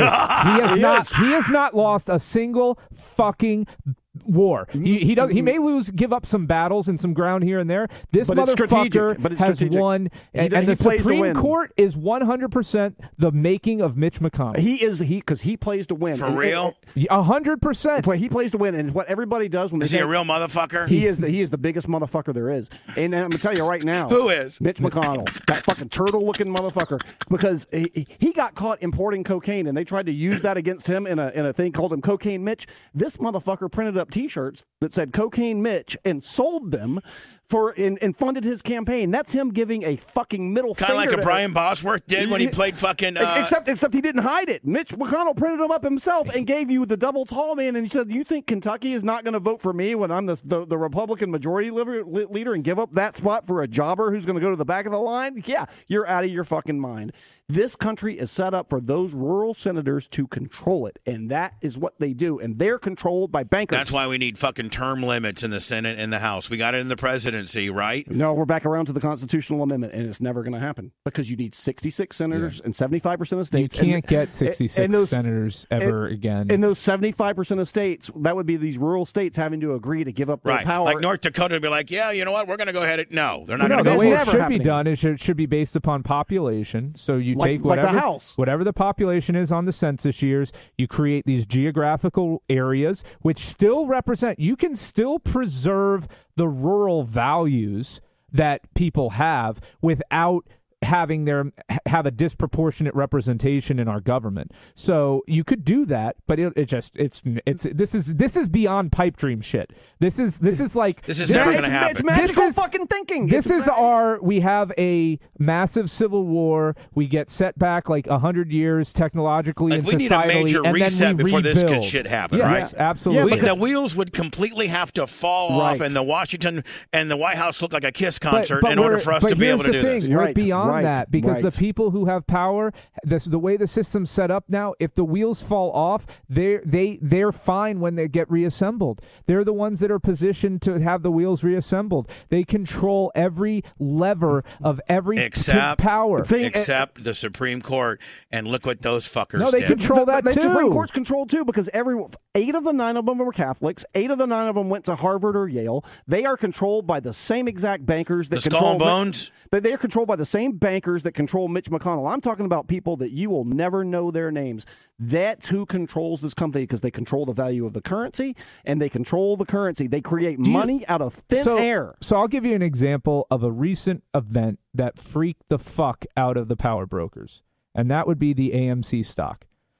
It was an example of the majority of people, the common man, getting together, Bubba Clem, say it. Combining their resources, the Bubba Clems of the world, right. Combining their resources. Are you talking about GameStop? I'm talking GameStop, AMC stock, all of that. Yeah. The reason that freaked them out is they realized that their system, that they thought they had complete control over. Because here's what the hedge funds do, right? Here's what a hedge fund does. So I own... I'm shorting, let's say I'm shorting a company. I want GameStop to fail. I'm shorting their stock. I want them to fail. I'm a hedge fund manager. I also have incredible amounts of investment in companies that hold GameStop's debts. And I can pressure and leverage the companies that I have that hold GameStop's debts to call them in and to put pressure on GameStop and to release reports and control the narrative that will tank GameStop stock and make my short position work. Right. I can do that. I can do it legally with the way our system's currently set up. Right. So what happened with GameStop and AMC when the Bubba Clems. Well, the Robin people, Hoods. The Robin Hood created this for them. But then what did Robin Hood do? Stop letting them Stop trade it. letting them trade. Because Why? Because Robin Hood is fucking owned by the hedge funds, and they're controlled just the same way. Right. We're all fucked. The end result of this is we're fucked because they still know that they have safety valves. That should be that's the new title of the Yeah. show. The end result is we're fucked. And you know what? And that's the crazy truth. Right or left, we're fucked. Yep. Right? Yep. Exactly Brian, right. we're changing the new name. Yeah. Because central banking, the Federal Reserve, the International Monetary Fund, all of this shit, all of these bankers have no interest in their country. They have no interest in patriotism or what's good for people. All they give a fuck about is money and controlling the money, and they control your wages. And all of you out there that are sitting in a cubicle, and all you guys that are gear jamming down the road and fucking kicking fucking ass. They have figured out if they can take part of your salary, which is for your labor through the IRS, and they can control the value of the currency, as you see inflation going now, when the Fed creates money out of the clear blue sky. Inflation hit 9.1% for June, the highest rate of 40 right, years. Because during the pandemic, they printed up all this money and flooded the money supply. That's what causes inflation. They create it through the system called fractional reserve banking, and they create money out of thin air. It's not based on anything. Well, not just that. They could have prevented inflation by aggressively raising interest rates in conjunction with the printing of the money. But still, that's the Federal Reserve. Well, I know it's still the Federal. No, I know. I'm saying they could have. They didn't, which is why when everybody's like, oh, Biden on inflation, yeah, the Federal Reserve, which he does appoint people to, so he does have some level of control, but they're responsible. But this has been a protectionary gag that's been going on since 2009 to Welcome protect to the new show, right or left. We're all fucked. Exactly. And that's what the new show's called for sure. And that's the point, Bubba, that they don't want anybody to understand. They want you to argue over race. They want me to be mad at Brian and Brian to be mad at me. Yeah. And us over because here if we're mad at each other, we can't get mad at them. We can't game stop them. Right. If we're not agreeing on basic things, we can't AMC But if we're not them. mad at each other, Brian, and we're like, hey, Brian, you know what? The biggest fear they have is all of us us waking up and uniting. The last thing they want is all of us, and I'm going to say this, and it's going to be funny, but I'm dead serious. The last thing is they want is all of us eating psilocybin mushrooms. Because as soon as you start doing that, it opens up some parts of your brain, and you see things, you're like, oh, I gotcha. I got exactly what's going on here now. We should be taking psilocybin mushrooms like we do communion around here. Absolutely. Here's another theory that I just tried them, man. Whoa, they're pretty good. Yeah, I'll have to try them. They make you think. Brian, about I got they're micro. legal, right? I got some, yes. Well, they're sure right. They're whatever. They are, yeah. They're poop pills. I tell people. can't try them if they're not. I can't try them if they're not legal because I'm an attorney for the Florida bar. We wouldn't put you in that position. position. We'll just tell you about. So me and Brent will just tell you how cool they are. I've done some micro dosing, and it's but fucking they should pretty be cool. legal. There's no reason for them. They're going to be legal next. So here's the thing on the conspiracy theories, too, is that they are housed in truth because we have so much information and technology available to us now. But I personally think that they push them out to the fringe. The power brokers, the social media company, they push them out to ridiculous lengths so that the majority of people won't believe the central message. The central message, this whole great reset thing and all of that, it's not happening the way that they're portraying it, and it makes them sound like wackadoos when they spout off on this stuff. They keep it as a fringe issue, but there are elements of truth to every one of those things that are going on that most people end up dismissing because the people who are espousing them have taken this super far, right or left view on it. But what Brent's saying here today is, and we're saying, is absolutely true. But we're saying right or left, we're fucked. Yeah. The biggest fear they have is us getting together, putting aside our petty differences, our inconsequential differences, and retaking control of our country. They don't want that. Like for instance, paying attention to Johnny Depp and Amber Heard. Who gives a fuck about their relationship? Yeah. Everybody did. Everybody did. It was a distraction, though. And it took up everybody's time. And while they're taking up everybody's time, we're getting involved in wars in the Ukraine. There's all kinds of banking regulations being stripped away. There's all kinds of things going on while that's going on because they want you to pay attention to nonsense. And the algorithm is there to push nonsense. The algorithm tricked CNN into thinking they had an actual fucking audience and they thought they could start a subscription-based service and last for 3 weeks. The algorithm tricked CNN to the people who actually fucking wanted CNN Plus, right? They're all bots, man. It's all bots and sock puppets. Everybody that you're reading on the internet, that you got bots and you've got trolls, right? They're bots or trolls. And most of mine are trolls. I don't got a lot of bots. I got a lot of motherfucking trolls. Here's a perfect example of being critical about issues and what you're consuming. And this is where your responsibility as a consumer, or as the product, I guess, comes into play. There was a case where a kid was street racing on Bayshore Boulevard and killed a mom and a baby crossing the street. Right. If you go and look at the social media articles around that, you'll see a bunch of these people with somewhat foreign-sounding names defending the kid, speaking out in his behalf on why he's not. His family. They went and bought bots. They went and bought. And bought and created the appearance that there was this upswell in support for this kid to try, because they know the game. This is the game that's being played. So same thing with, hold on. Didn't you say, Brian, I didn't mean to interrupt you, but Johnny Depp had a stronger fucking social media game and strategy than Amber Heard. He won the majority of that based on clips and memes and all. I think he had a full-blown production company. And let me give you the flip side of that. You know who's been absolutely fucked and it's going to turn out that he's innocent is Marilyn Manson.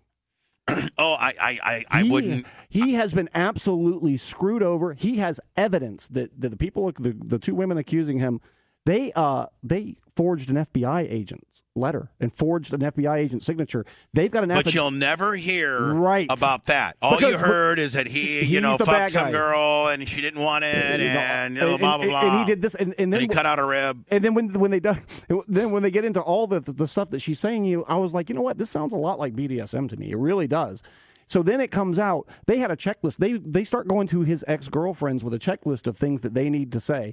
Then what they do to create a social media presence that he's guilty is they call in a quote-unquote welfare check, so the LAPD will show up to his house. When they show up to his house, they film it, and then they put it out there that he's being investigated for sexual abuse, which wasn't true. Right. And then they create this whole narrative that Marilyn Manson's a bad guy. So the bottom line is they call in a welfare check, then they got Johnny Paparazzi in the bushes that show LAPD just going to his house just basically to check on him to see that he didn't fucking hang himself. Right. And they take that and say he's under and then they investigation. take that and they fucking release it through Twitter and Instagram and TikTok and whatever, that the cops are now at Marilyn Manson's house, wondering what the fucker did now, and then boom. I mean, right? Because the truth is whatever everybody else thinks it is these days. The truth is irrelevant. The truth doesn't matter. And then hold on, Trugger guy's right. The same thing happened with Bubba and the 6-foot Mingo.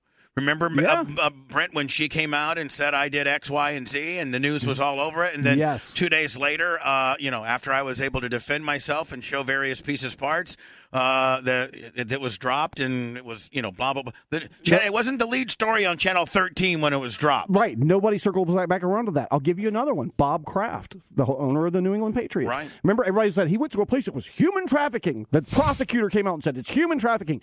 I got on Stern and I got absolutely killed by everybody because I went in there and said it was absolutely not human trafficking. There was no evidence to. He got a handy. He got jerked at a Jack Shack. So after all, remember that Jack Shack in Hartford that you and I went to? Oh, it was amazing. Oh yeah. So they circle back around. Finally, they washed your asshole with a scrub brush. Remember? Oh, that was amazing. Yeah. So they sorry, Brian. So they circle back around, right? So to this case, and the prosecutor ends up having to apologize in front of the judge because the judge is like, "Well, where's the human trafficking charges?" Well, we don't have any evidence of that, Your Honor. So it turns out that these women had come over here. They were here in the country legally. They had a 9-month visa, and what they did was they set up the wild up, orchid. Wasn't it? It was the orchids of Asia. And what they set up was they pooled their money together. These women pooled their money together, and they did have one guy that they were paying for security.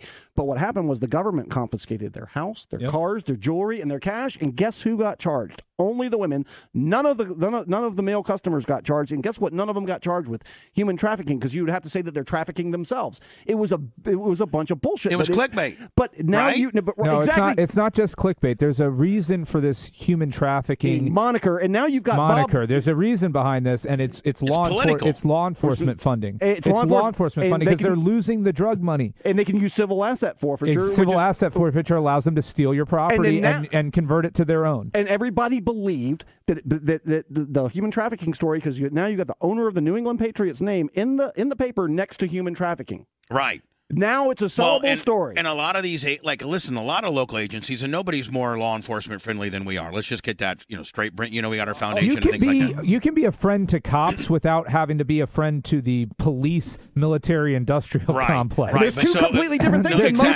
Most cops don't want to be part of that. Right. So they're not a part of it. But what some of these chiefs and what some of these, because not any sheriff that I know, but they will do just an average prostitution sting, okay? The average, you'll have a hotel set up, and they'll have, detectives posing as girls. Right.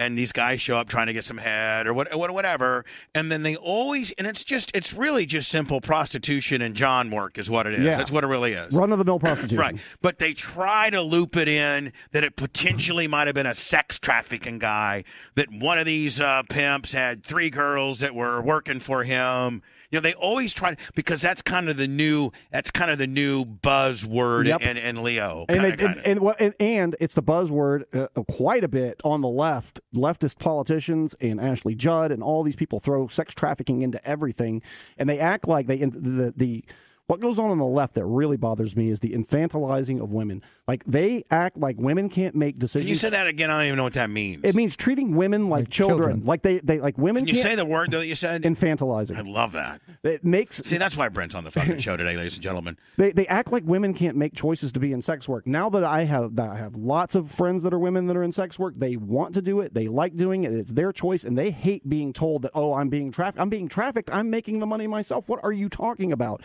So that feeds into law enforcement using civil asset forfeiture, and it also feeds into this narrative that women are these China dolls that can't make decisions about their sexuality, which is, again, a way to control women's sexuality from the left. Abortion is the way that they try to control women's sexuality from the right. It is fucking bullshit. So women should be able to hook. Women should be able to hook and get fucking abortion. Bubba, do you know, absolutely. Bubba, do you know how the law enforcement agencies use civil asset forfeiture? They go in and they. So let's say I'm driving from Las Vegas to Texas back from a vacation, right? And I did pretty good in Vegas. I've got $30,000 in cash on me. Right. And I get pulled over by a Texas State Highway trooper. Boy, you know why I pulled you over there with that fancy fucking so Beamer? I've got a nice car. He suspects. Doesn't suspect anything really, but has reasonable suspicion to believe that I may be engaged in some bad behavior. Illegal activity. Illegal activity. Quote, unquote. So he finds $30,000 on me. He then says, then this must confirm. You must be dealing drugs. You must be doing something illegal. You're running money for the cartel. I'm going to charge you with this, right, with this crime. And then I'm going to confiscate this money as evidence, and you have to pretty much prove not that you weren't engaged in crime, that you have to prove where you got that money from, that it wasn't the source of any illegal activity. The burden of proof falls on you to get your property back when it was wrongfully taken from you to begin with. I'll do you one better. I know police officers that are in the drug enforcement. I know. Very good friends, and this is how it goes down. They'll get, Jerome that's got, $30,000 on him, and they know Jerome might be slinging some weed or something, and they'll say, hey, Jerome, bottom line is either if you give us this $30,000, you can just walk away, and we got our eye on you, but or you can go ahead and raise a big stink and that stuff, and you know what, we're going to go ahead because we know you got, and then the guy just walks away from it. They just lay down on the deal. Absolutely. And that's how they fund a lot of their agency. Absolutely. There is a great 6-part miniseries on HBO right now by the guy that created The Wire. His name's David Simon. It's called We Own This City. It's a true story about the gun trace task force in the city of Baltimore. If you think The Wire was good, this 6 episodes is better than all of The Wire. It's called what? It's called We Own This City. We Own This City, and it's on what? HBO. On a documentary or no? It's a drama. John Bernthal is the star. Okay. But it is a real, true story. Like, it is a true story, so much so that a federal judge got pissed and talked about it. Because it shows you, first of all, how corrupt civil asset forfeiture is, and it also shows you we have the cops doing a lot of bullshit when they could be handling actual violent crime and actually helping their citizens. We have them handling bullshit. And it shows. I want to write that down. It shows the incentive that the police have to be corrupt. They are incentivized to be corrupt. And in this, you see the guys that are the homicide detectives that are not out there doing civil asset forfeiture, that are actually trying to do the right thing. Solve crimes. And you see the guys, and it's two of them versus all this big task force that are out there breaking down doors, taking money, peeling off a little bit for themselves, and then the department is keeping all this money. It is insane what is going on. And David Simon, again, The Wire was his, Homicide, Life on the Streets. Guy makes great television, so it is well worth watching, and it will open your eyes, and it makes you feel for the cops that they're even put in this position. Yeah. Wow, this has been great. We need to do this more often, and we're going to rename the show not I'm Right, You're Wrong /Left. We're all fucked. You're right, I'm wrong, we're all fucked. Yeah. I'm sorry. You're red, I'm blue. You're blue, I'm red. I'm right, you're wrong. I'm Democrat, you're Republican. We're all fucked. Red or blue, we're all fucked. Yeah, we're fucked. Yeah, and they need you to be the red team versus the blue team. That's what they love. Oh, they do. They do. They want you to. Because you know what the worst thing would be is if Brian, you, and me, and Brent all got together and say, you know what, motherfucker, I'll give you that one. Then you go, and then all you get on yeah, that's cool. Go with that one. Like, they don't want all, because look how powerful all three of us are. But if we all hate each other, we're not very powerful. Well, right? Divided. But exactly. It's not just that, though, because they incentivize us with crumbs, right? They give us crumbs. So your guy wins, right? Well, you'll get a little bit of what I promised to give you. You're not getting all of it, because then what do we have to use against you later on? You're getting a crumb. But you're going to get crumbs, and so we, as the mice of people, we eat those crumbs up, and that satiates us. That makes us feel like we got something. We're so fucking competitive. We just want our guy to win so bad, right? Because I want to own the libs, and I want to shove it in their face. Tribalism is a real problem. I will tell you, both of you in my world represent a couple of cool things. One, the one thing, and I need to find it by the next time that we three get together, because I like to do this again, get schedules permitting. But during 9/11, when 9/11 was happening, and this is so infamous, our show that we did on 9/11, well, I think we stayed on the air till at least maybe 1 o'clock, Brent? 2? It was 2 o'clock. Yeah. And no commercials. Literally. Brent, you might have been the first person, and I have the clip. I got to find a clip for the next time. Brent stood up. I can remember like it was nothing. Brent, you always sat to my right here. Yep. You always sat right there, and you were really the only person I could see. Yep. Remember, that's how you had computer screens piled up, so you couldn't see right, like else. I do now. But I actually configured it. I couldn't see anybody but you, and Brent stood up relatively soon, a minute or 2 or 5 after the second tower was hit. And he said this name. Nobody knew it. He said, I'll tell you right now, in his whole Brent Hatley type way, it's way over the fucking top. I'll tell you right now, this is the work of one Osama bin Laden. We're like, who? Osama bin Laden. And Brent, do you remember saying that? Oh, absolutely. And we all looked at you like, Brent, shut the fuck up. Like, we don't know what the fuck's going on around here. And then, Brian, you were the one that when we were the last election, a couple Novembers ago, Trump versus Biden. Yep. And we were feeling so splendid as all the results were coming in, and we had Brian on the phone. We're like, fuck you, Brian. I was in the studio here. You were in the studio. I was in the studio with you, had Hazlett and a bunch of people. And we're all in here fucking ringing it in, and Brian be like, I know this isn't the popular opinion. I know this, but it's not over, and I wouldn't be surprised that Dalton County or whatever fucking county of Georgia.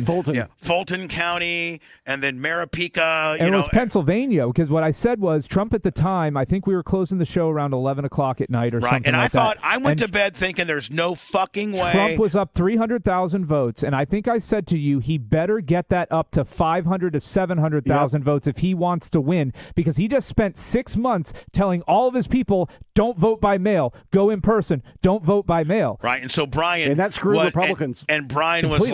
Was like, we were clowning him. Brian's like, I'm telling you, he's going to take Georgia, He's gonna barely get Arizona. Oh, that's what afterwards Texas, too. When I started calling in, Texas after, was yeah. Texas. You said Texas was a crapshoot. We're like, fuck. And Trump did win Texas, but it was fucking barely. It was closer than it's ever been. No. I studied Pennsylvania. This stuff. It's all coming in for fucking Biden. I'm like, yes. And then you would break down the counties and all that kind of shit. And you were right, bud. But I studied that stuff like a hawk, and because I'm a poli-sci major, this was I would love to be a campaign manager if I thought I could actually make a real difference and not be a part of the problem. You can't. But I've given you're that. helping more people doing what you're doing. Yeah, you really are. Helping me with my car wreck is far better than fucking being a politician. But just seeing the numbers and studying it, I knew what was it. Not like. What Rudy Giuliani said it best. You knew Trump needed more than he went to bed with because he was the one that deterred mail-in ballot, and mail-in ballots were the only ones left to count. And the cities and not just that, and big cities. They didn't. So this was all a part of in my opinion, this was all a part of a plan because I think he knew he wasn't going to win, but. And I think he had a very good feeling that he wasn't going to win. Ashley, 25 on the Venmo, Anthony Bob Army.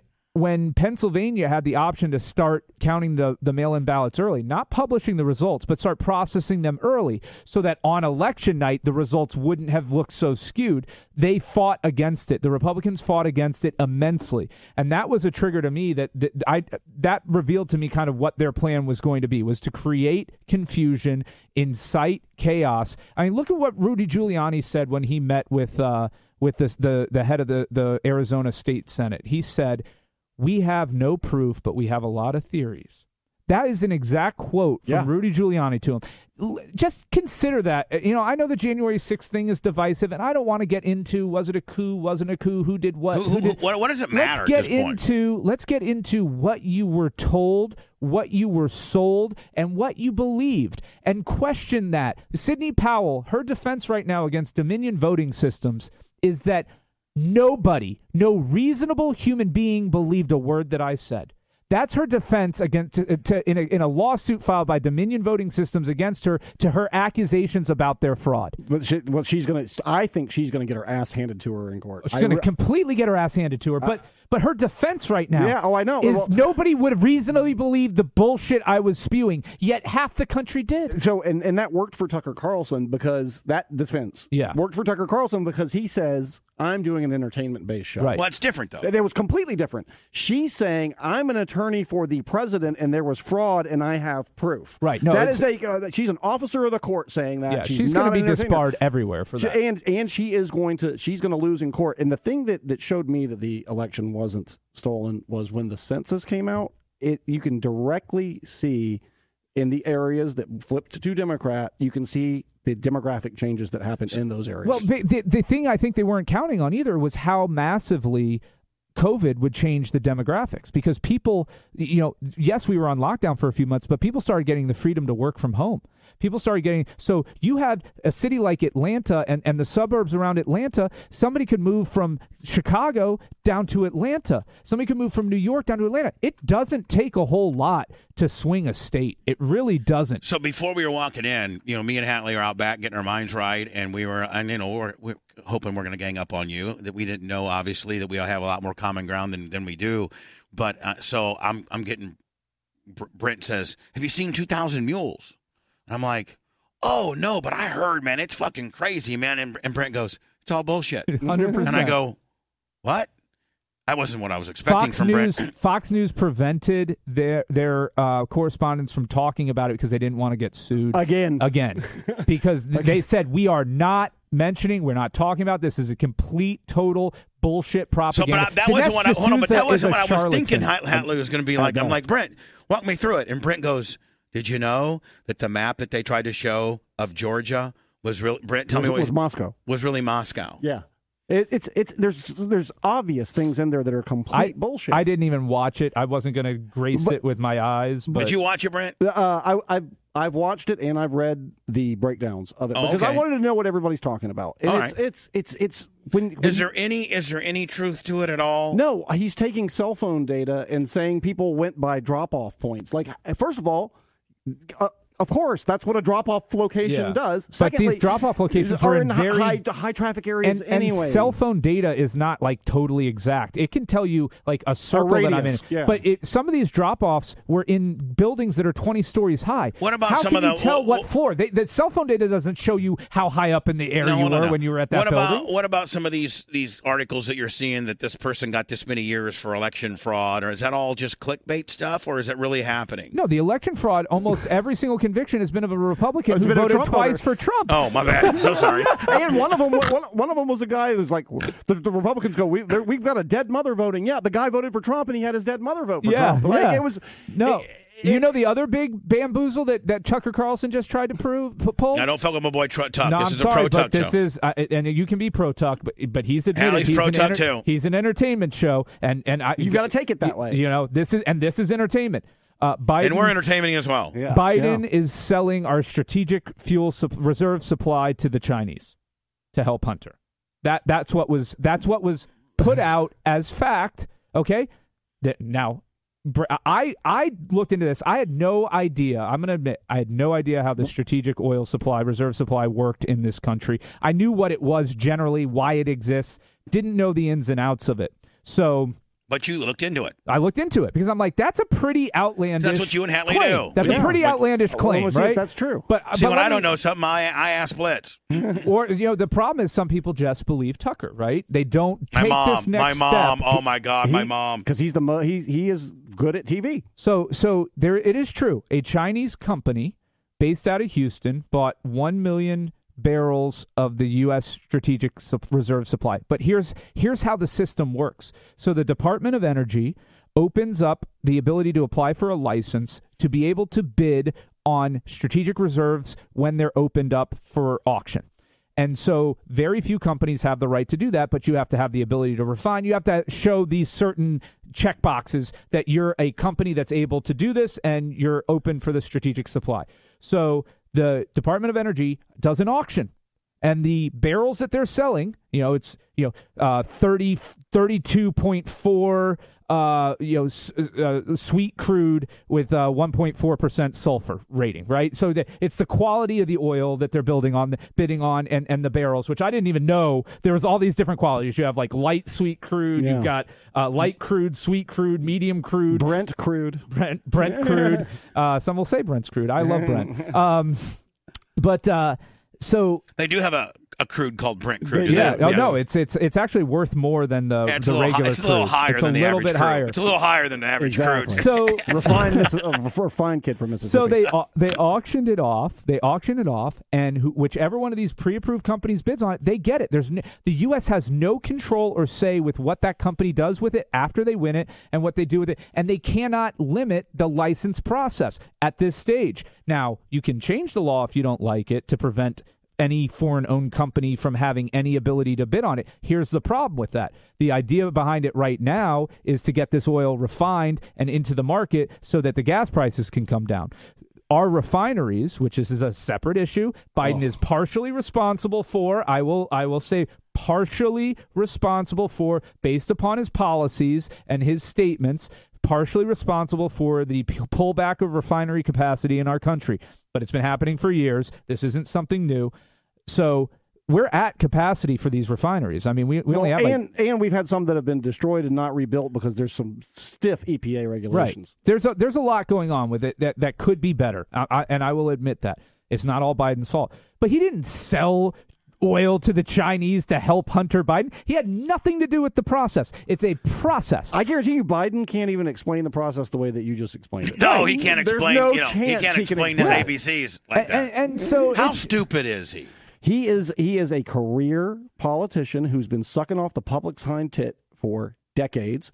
He has never solved a problem. I don't know how anybody can think he's going to solve a problem. He's made problems worse over and over and over again throughout his whole career, including for black people. Like, I can't stress that enough. He has really screwed black people over. All right, so let me ask you a question. This goes out to both of you.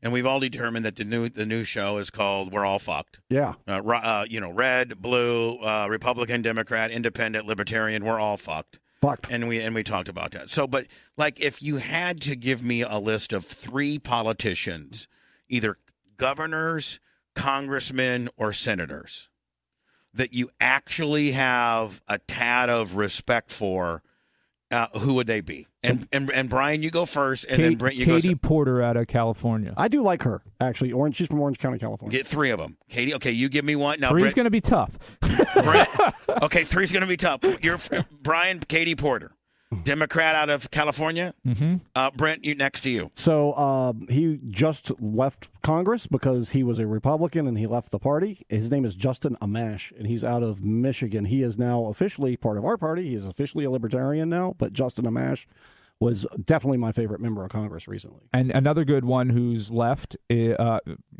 was on both sides of the aisle at one point or the other is David Jolly, who does a radio show actually on 820. He was a good guy.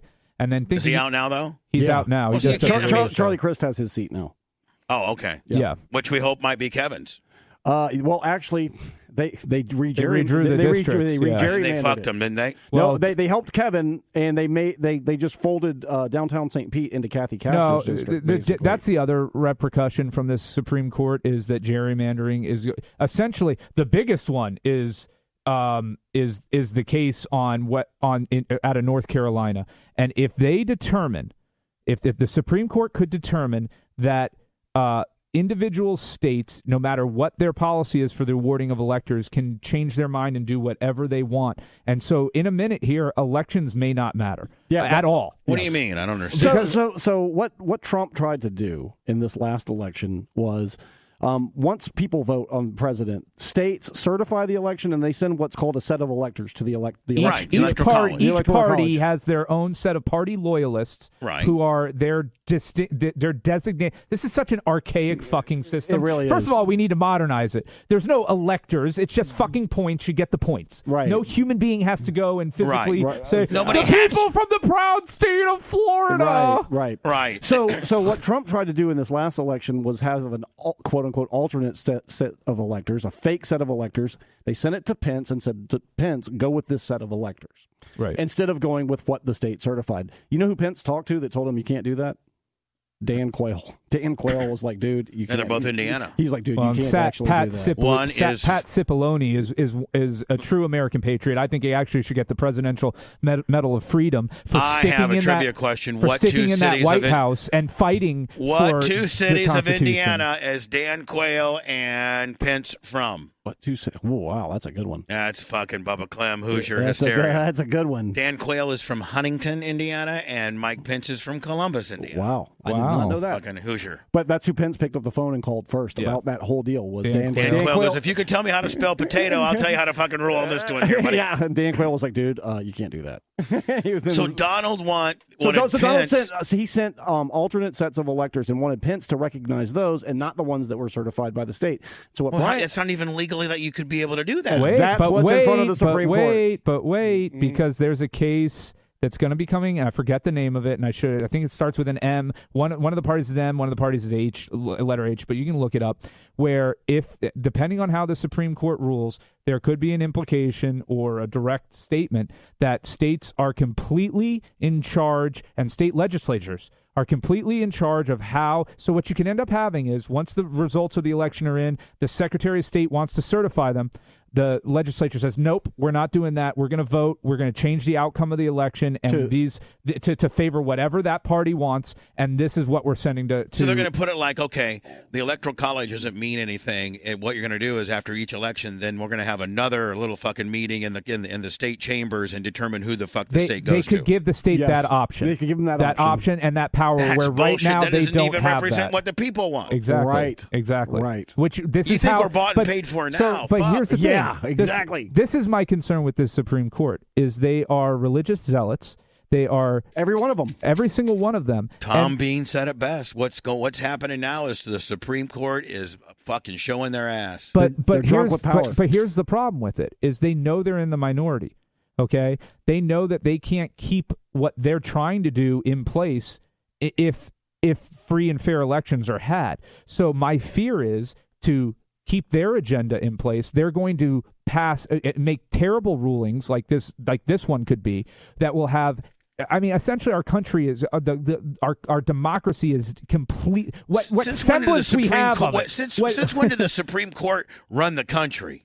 They've had a lot of power and influence I for a know, but long like time. I've never known them to stayed- be this much because we haven't had a 6-3 court in a long time. And you know what? It goes back to that dick that we were talking about, Mitch McConnell. And here's what he did. He played the long game. And here's where Republicans outclassed and outsmarted the Democrats. Here's what the Republicans did. They started all the way down at the ground level, at the city council, county commissioner level, and they built their power from that level up. 100%. While the Democrats are hanging out, jerking off George Clooney in Hollywood, Republicans are getting people elected at the local level. No, he realized when Obama got right. When they're Obama jerking off George Clooney, we're getting the fucking guy, the mayor of St. Pete to work. Right? We're getting the mayor of St. Pete. We're getting the sheriff. We're going to get the district attorney. Yep. Then we're going to get the state senators, and we're going to get the House, and then we're going to get the governor, and then we're going to write fucking state laws any way we want. And how do you like that?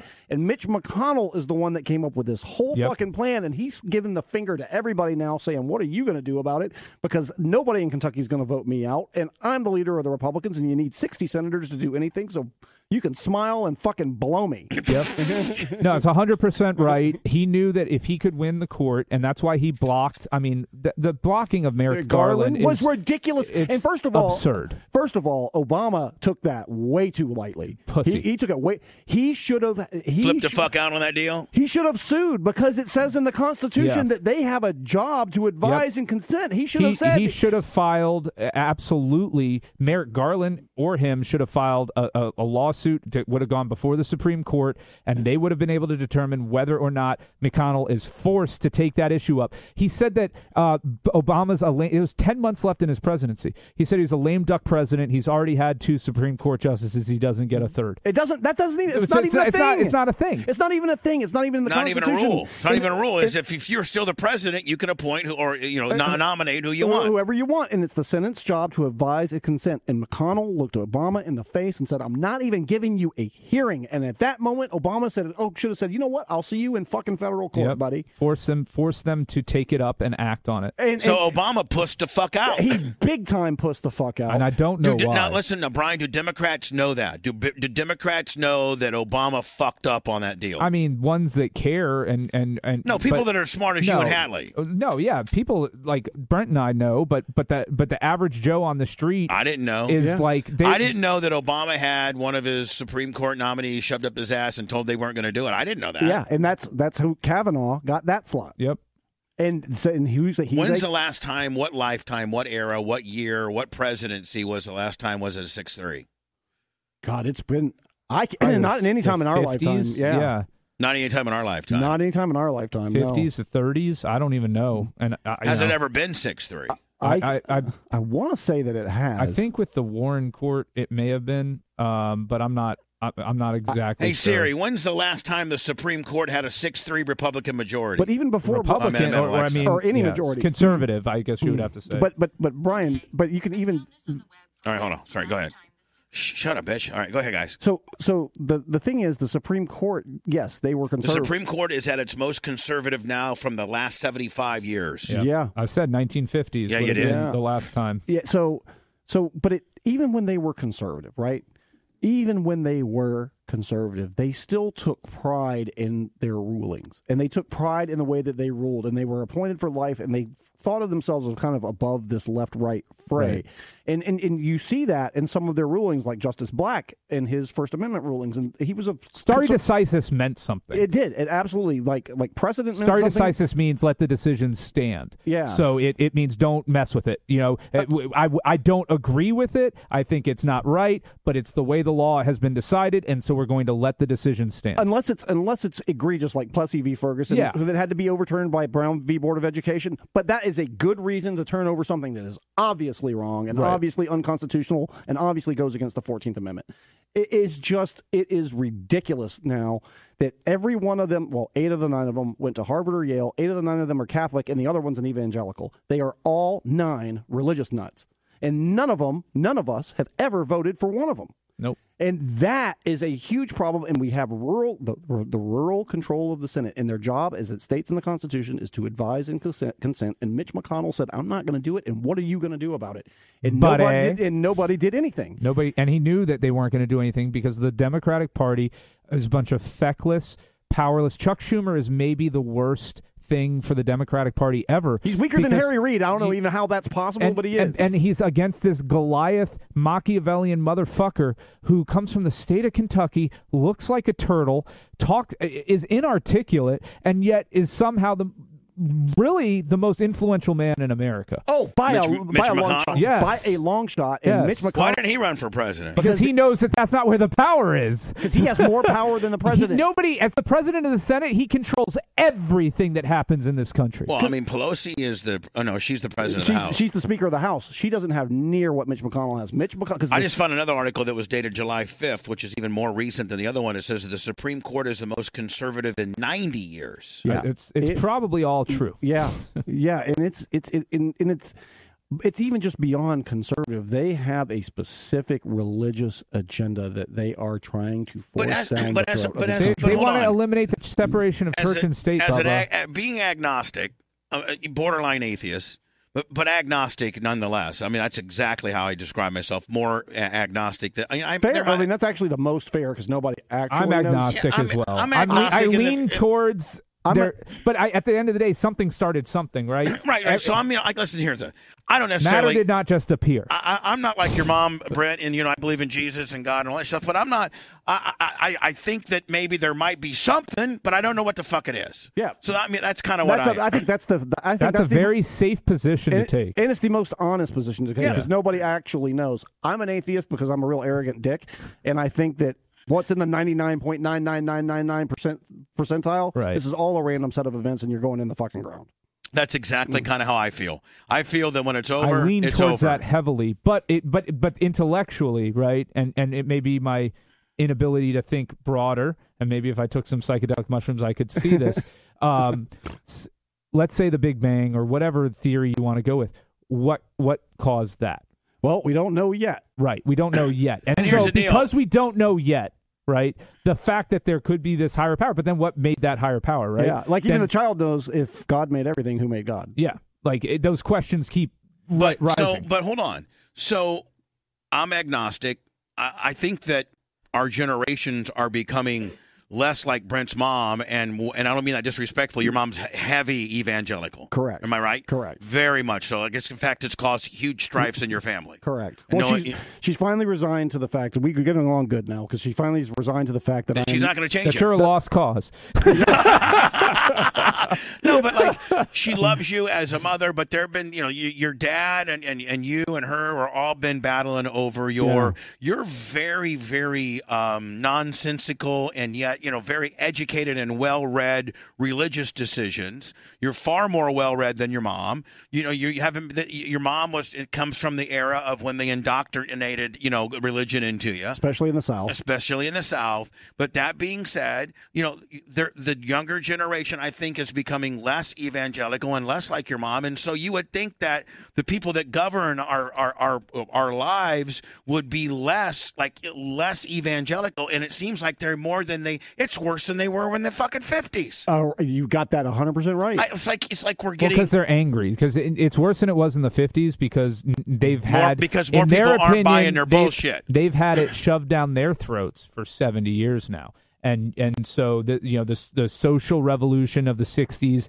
and into the 70s that's the point at which now they're like, oh, okay, now it's our time to shine. And so now do they feel like they got to really, really, really make some huge decision, big time knee-jerk decisions to right the ship, so to speak? We're so far down the road that they're yanking us back, and the distance they have to pull us back is so fucking far. Yeah. That's the problem. We just need a regular collar. We don't need a choker. Yeah, right? Exactly. But to them, the choker doesn't work. It's not enough. And as Brent said, it's never enough. It's never enough for the theocracy. It's never enough for them. And they're going to continue to put. And there is not going to be anything to stop them because the Democrats are not united. Because the system is set not to stop them. Well, right? Yes. Absolutely. If it starts costing the true power brokers a tremendous and inordinate amount of wealth and destabilization, then maybe something will be done. But Brent, how many did you say went to Harvard?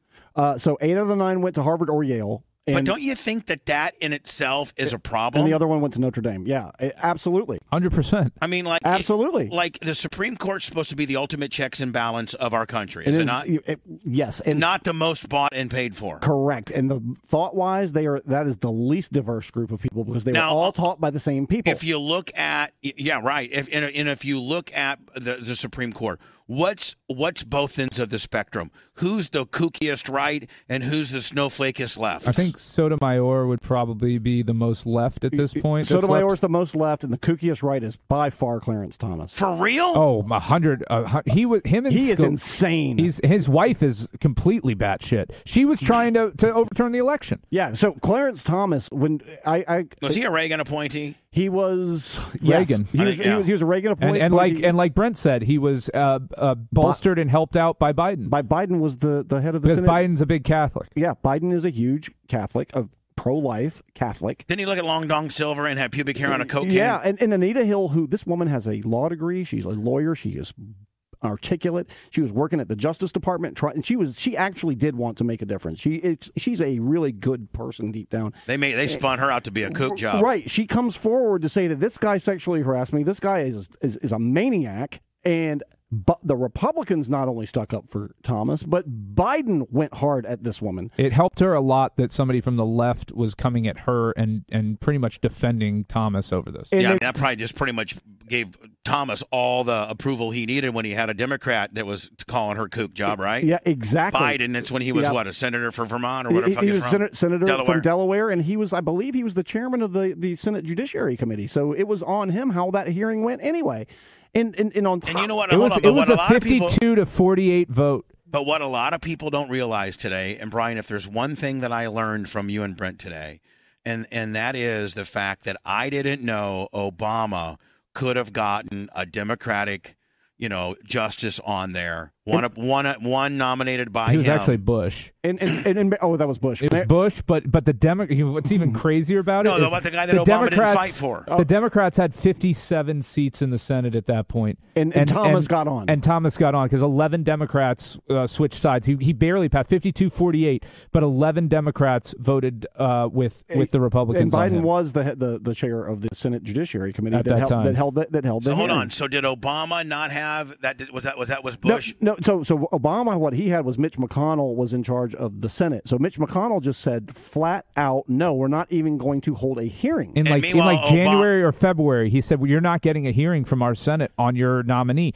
We're going to let it be an empty seat, which created some havoc. Because you can't have 4-4 decisions. Right. Because what happens in that instance is the lower court ruling stands, but the Supreme Court essentially hasn't rendered an opinion. Yeah, absolutely. So hold on. So isn't there like a rule where within a certain amount of period of, if you're the president, and like what's the process take to get a person nominated and confirmed? What is that? So on the couple months. So in the Constitution, it says the Senate's role is to advise and consent. So the Senate has to hold a hearing. The committee, the Judiciary Committee votes. It goes out of committee and it goes to the full Senate, and it's just a straight up or down vote.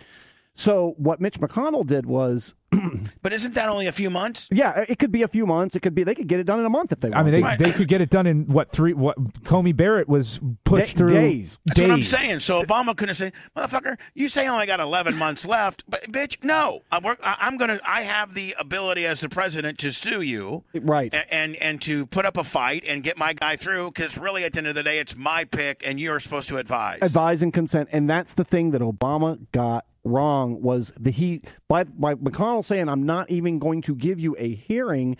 That's a concrete statement you can bring into court and saying he's violating the Constitution. Yes, he's refusing to hold up his oath. And now who would have heard that argument? First, it would have gone to the federal court in D.C. Yeah, it would have gone to the federal court. It's an emergency injunction. It's an emergency injunction. Well, if it goes to the federal court of D.C., Obama wins that one, and then it goes to the Court of Appeals in D.C. and he wins, that one. And then it goes to the Supreme Court, and it's 4-4 there, and so it goes down to the local level again. No, it would be. It would no. It was split 4-4. It doesn't mean the court would rule 4-4. If the court rules 4-4, then it goes back to the lower court decision. It stays to the lower court. Yeah. If it was tied, no, he would have won this. Right. There's no way for him to lose because he would have won on both lower courts, right? Correct. Then it goes to the Supreme. It splits. Now it goes back to the lower court, and he won that. Yep. Correct. Boom. Suck my dick, Mitch McConnell. Right. My fucking person's getting in, and now we're not in the fucking conundrum that we are today. Then McConnell decides how much of a constitutional crisis he wants to create. Because how do you force him to do that? The court has told him. Now, does he get held in contempt of court? It is an injunctive order. So then that gets really interesting. Like, how much does McConnell want to fight? But we should have seen that play out. And you got to fight McConnell because McConnell is not going to give an inch ever. And it could have ended his career. That could have been the death knell for McConnell. Because if he's still refusing and he has to be arrested or held in contempt and arrested for failing to comply with the district how much of a order? fucking pussy Obama was. That's exactly right. Obama was constantly worried about his own legacy. Correct. See, that's rather bullshit. than the Democrats need to take a hard on look and say we're in this fucking spot because of fucking Barack Obama. Did you ever say that? I have constantly said that Obama shied away from race relation and racial issues, which led us to, in part, to where not wholly. Again, partially, he could have done so much more, but he did not want to be known as the militant black guy. Right. He did not want to be known. So he fucked his party.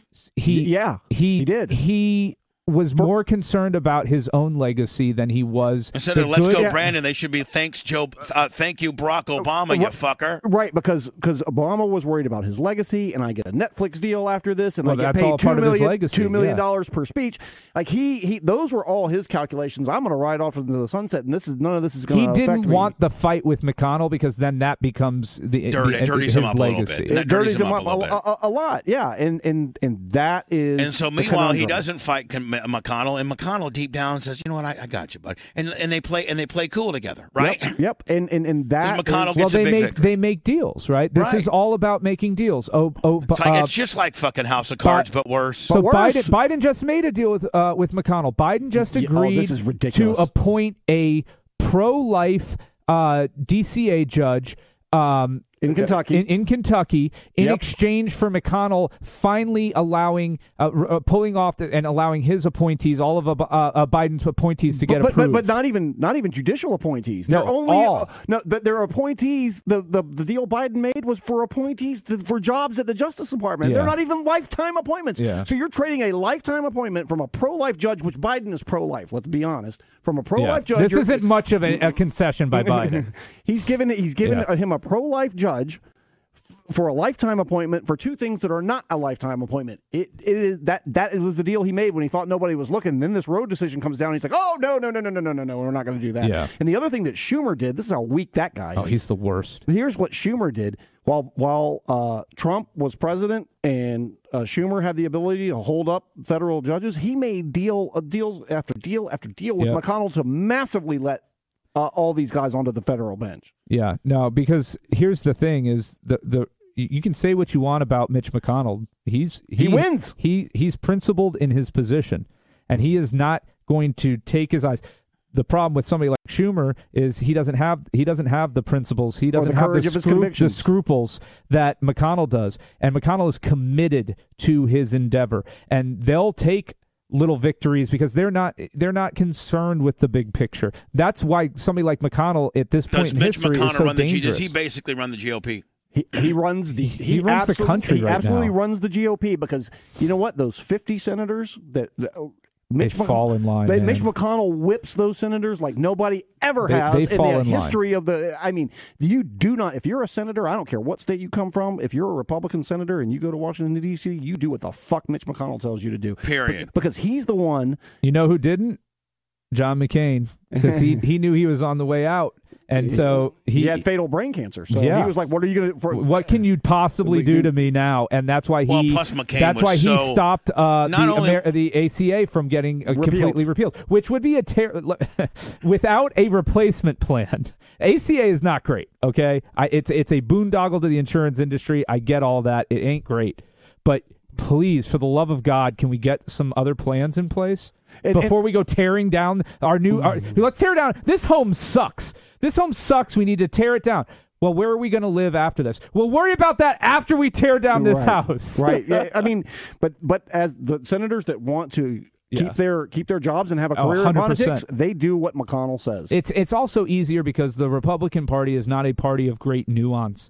The Democrats get caught up in so much nuance and it doesn't matter. Bullshit that doesn't matter. Republicans understand the number one rule in politics. There's the number one rule in politics is this: win first. Yep. Because losers don't govern. Yep. That is the rule that Mitch McConnell understood, and he started at the bottom and built it from the bottom up, and that's why he has the most power in this country, and that's why you can't do shit about it unless there is one answer. There's only one answer. The only answer would be somebody to beat Mitch McConnell, but nobody's going to run against that motherfucker. You can't beat him in Kentucky because that would be Kentuckians giving up their power. He just won by a margin that is almost inconceivable. So given the Democrat, like Grady Judd type margins. So Brian's right. Kentucky elected a Democratic governor and still elected Mitch McConnell because he didn't just win; he went by like 35, 40 points. How do you beat him? Against a war veteran, like a great candidate on the Democratic side. She wasn't a bad candidate. Oh, she was great. She wasn't super liberal. No. She was perfect for the state of Kentucky. McGrath. She was a Marine Corps pilot. Yeah, Marine Corps pilot. I like her. Yeah, she was really good. Yeah, but got murdered. Give it to me. Here's how you win. There's only one way. To get McConnell out. There's only one way to take control of this country back. He gets in a sex scandal. The rural white America has to be gentrified by city folk. So we need everybody in big cities to move to places like Murfreesboro, Tennessee, and Cleveland, Mississippi, and he's right, Gadsden, Alabama. Because the consolidation and with gerrymandering now, it's going to make it impossible for Democrats to win at the state level. Because all the smart people move to big cities because that's where the best paying jobs are. There is nothing and no jobs out in rural America. But what they do have is they have control of the Senate, and because of that, they have control of the Supreme Court. And if you want to change that, what you need is big companies to move their headquarters to places like Mississippi and have a bunch of people move there because that will flip the balance of power in those states. Yeah, no, he's right. It's a generational task. It's a 20-year plan at best. And you have to convince somebody who's living right now in Miami that Murfreesboro is a great spot to raise their family. In our lifetime, we're all relatively within 10 years. I think, Brian, you probably are the youngest. What are you, Brian? I'm 30? 40. You're 40. Britt, just turned 40. 51. Britt's 51. I'm 56. So we're all within 10 years or so. And like during 16, during our lifetime, is it ever going to get any? Are we fucked for the rest of our lives? We are, because for the reason that Brian said, like the reason I said is theoretically a way that you could fix it. Yeah. But the thing is you got to convince people. And this is what I learned in Manhattan. Convince people. How about convince fucking 20-year-olds who are pissed off when something isn't done right this second? Yeah. Nobody knows. That's the other thing. But you got to convince people. And I learned this in Manhattan. There's lots of smart people don't have kids.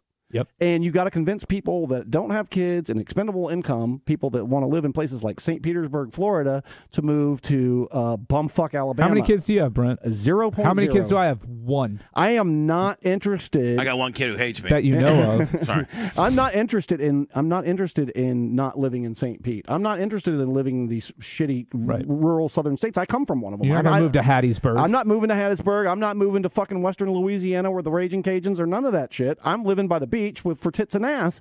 And so that's the problem is the jobs are in New York City. The jobs are in Los Angeles. The jobs are in San Francisco if you're in tech. They have more revenue than all the other 49 states combined in tech.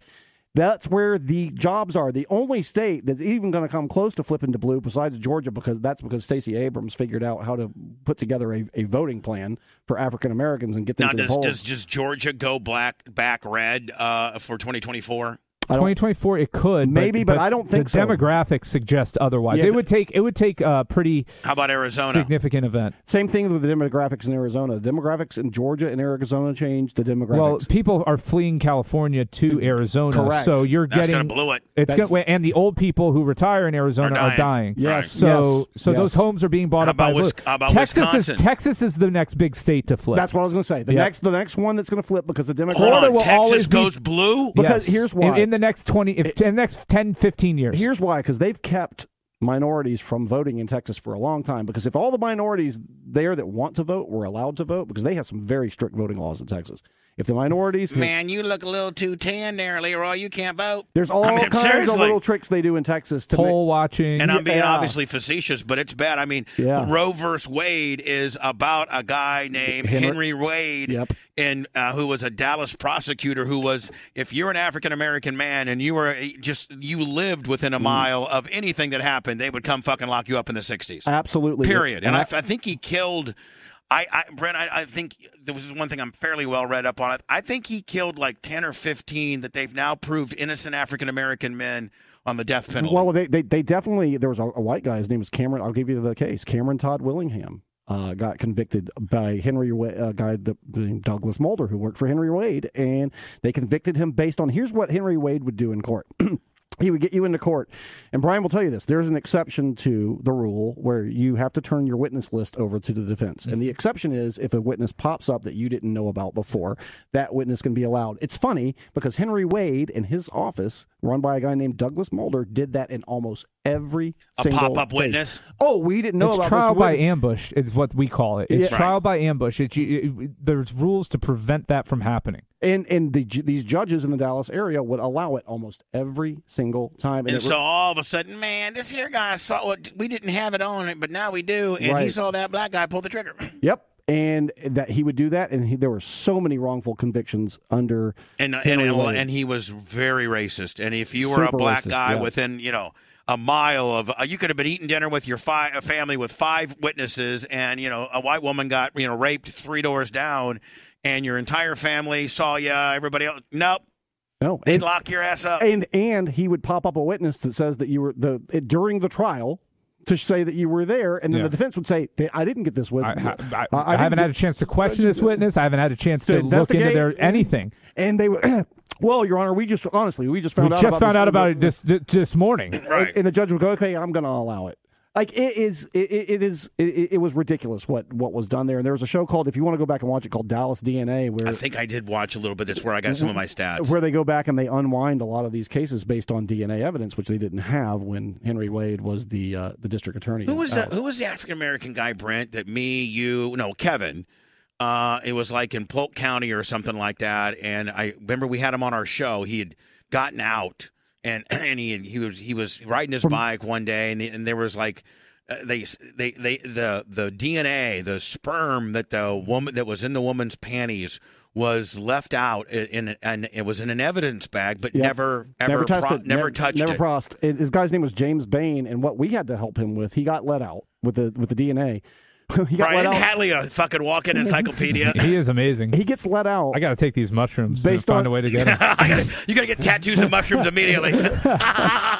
So he gets out, right, based on the DNA evidence. And then the state of Florida, there's a formula about how much money you get. But if you were wrongfully convicted, they were holding his money and not giving him his money. They owed him like $1.35 million, and they weren't going to give him his money. You should get that as you're going out of the courthouse. Yes. It's set up in an account for you already, so you can get set up as the second you get out. The minute you get out, they give you the ATM card that's hooked up to that account, right? Right. So we had to go get Kevin for him to get him his money for being wrongfully convicted. Yeah. It was it was insane.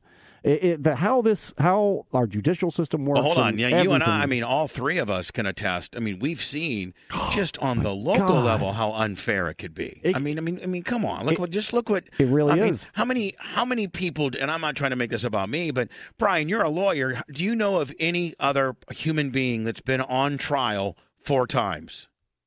On real trial. That's not an actual mobster. That's not an actual mobster or murderer. No, No, not even actual. Like, do you know of anybody personally? Yeah, I've when I was growing up in Newport Richie, a lot of people got into drugs and have had a unfortunate. How many are 4-0? Oh no, they're all nobody. Nobody has any W's. Like how many? Okay, let me ask you. I know how many are 4-0. Yeah, no, I don't know many people that are undefeated. When the highest ranking motherfucker has this mentality. In this case, you said your office deemed it a crime, but in fact, a jury determined that it wasn't a crime, correct? Well, we can get very philosophical. No, we really can't. If you choose to. The jury verdict says not guilty. Yes, sir. It doesn't say innocent. Brian, as a officer of the court. You're not going to like my answer, as the officer of the court, is there anything that a standing state attorney could say that would be less fair and break protocol as to the office that he represents? What he is saying is technically correct. It's not, though, and I'll tell you why. Well, it's technically correct because the jury, in your case, they ruled so quickly. It was very clearly that you were innocent. He's taking Brent's case too. Brent was there too. He's taking two different things. He took, so if you listen to Greg Herring's question, he said Bubba was Hold not on. not In this guilty. case, you said your office deemed it a crime, but in fact, a jury determined that it wasn't a crime. Correct. All right, so I think Greg pretty much asked a great question. He then gets into this innocence part, which is different and than what Greg Herring was saying. Greg Herring didn't say that you were completely innocent of any wrongdoing at all. He's saying you were not guilty of the crime that his department said you were guilty Then of. that makes you innocent, doesn't it? Yeah, so, Brian, you are what? Until you're innocent proven guilty. until proven guilty. So you are Right. actually innocent. Right. The In the legal jury, sense. in a legal sense, the jury And- does not check a box that says innocent, it says which they should be able right, to, by the way. right. They should be able to check a box that's innocent, and then the prosecutor's fucked. It says guilty, not guilty. Right. That's the jury form. But Right. in our system, you yes. are innocent until Yes. you are proven guilty. Yes, Brian, and that's the philosophical side. We can get philosophical, and so let's take that a step further. You know, if Greg Herring wanted to be a motherfucker with him, he could have. It was good that he didn't. It wasn't that sideshow wasn't necessary because it showed the jury that the witness was being unreasonable. He didn't have to make him be more unreasonable. Correct. Well, we can get very philosophical if I'm you sure choose to. The jury verdict says not guilty. Yes, sir. It doesn't say innocent. Yeah, I mean, that's what Well, the that's what the jury verdict says, but that's not how our system is. What our system is predicated Would on. the follow-up question, Brian, have been, was not guilty and innocent offered on the jury? I mean, he could was have gone was that down on the verdict form? And how many verdict forms have you shown that under your tenure? You're now a 4-term state attorney, and how often do you put innocent on the jury form? But here's the problem with that. He could have done that. He could have. He said, "Well, innocent's never on the jury form." For that's the reality, and so Okay, that's so what's if you're- disingenuous about his statement is that they don't have that option. If they had the option in your hog slaughter, I guarantee you that jury would have marked innocent, not guilty, innocent. So what's didn't the- do as anything you wrong. said- you didn't prove jack shit. But as you said, you know, Greg chose to not shove it up his ass. Because- if you're Brian Matroni and you feel like ass shoving today, what's the follow-up question to Ober's answer? Well, let's get philosophical. Let's get philosophical, Mr. Ober. Okay. Is a jury given the option at a criminal trial to find a defendant not guilty? I mean, innocent, rather. Brent, you be Mark over and try to be a real horse's ass. Well, that's in our system. We mark things guilty or not guilty. So the jury's not given the option, correct? Well, that's not an option That's in the not an criminal option. justice system. Okay. I love it. And so when somebody is found not guilty, they're found not to have been proven to have committed any crimes, correct? They're saying that it wasn't proven beyond and to the exclusion of any reasonable doubt. And there's a presumption of innocence for every single individual when they're charged with a crime in America. Is there not? That is how the justice system is supposed to work. But when you come into court, you are either guilty or you're not guilty, and it's the job of my office to prove it or not. That's really good, and This is pretty damn good. This is why you're trying don't to go. fucking, it's like you're trying to smash a cockroach. You can't catch the little Exactly. motherfucker. But this right? is you why- know you're going to get him. But this is why Greg Herring doesn't do that with him, because now we're it's going to be a pissing 20 match. questions, pissing match, where you've already shown that he's biased against you. That was the whole point of the question, and he just did it for you without doing it for you, You don't because even of know his that arrogance. Brent will tell you I became unfucking Oh, I glued. know you did. I wanted to fire Greg Herring right there on the spot. I looked at Jay and I go, I'm firing him. He goes, well, what do you mean? I go, I'm firing that motherfucker. He goes, what? What do you mean? I go, that is the biggest bunch of bullshit. Why didn't he just fucking pepper him? He goes, he's got. Please He don't knew fire what he was doing. Yeah, and that was just because you just didn't. All you wanted the jury to think was that this guy didn't like you, and that question and that answer proved that this guy won't even concede that you were found not Man, that you didn't commit the rare- crime that you were accused How of. rare is it for the sitting state attorney Elected. to testify, elected state attorney to testify in a name-calling case. That's rare. Oh, my First of all, how God. rare are name-calling cases? Right. Amber and Johnny.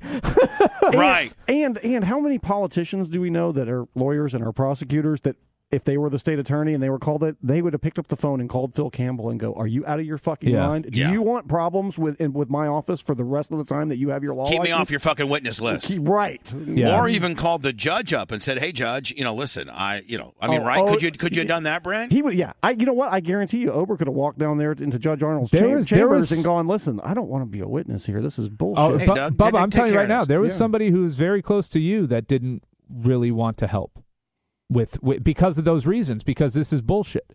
But What do you mean? well, I'll mention it off the air. Yeah. So there was somebody close to me that didn't want to help what? With the MJ trial. Oh, they didn't want to help. Help with the testimony on the MJ trial. Oh, really? Yeah. Oh.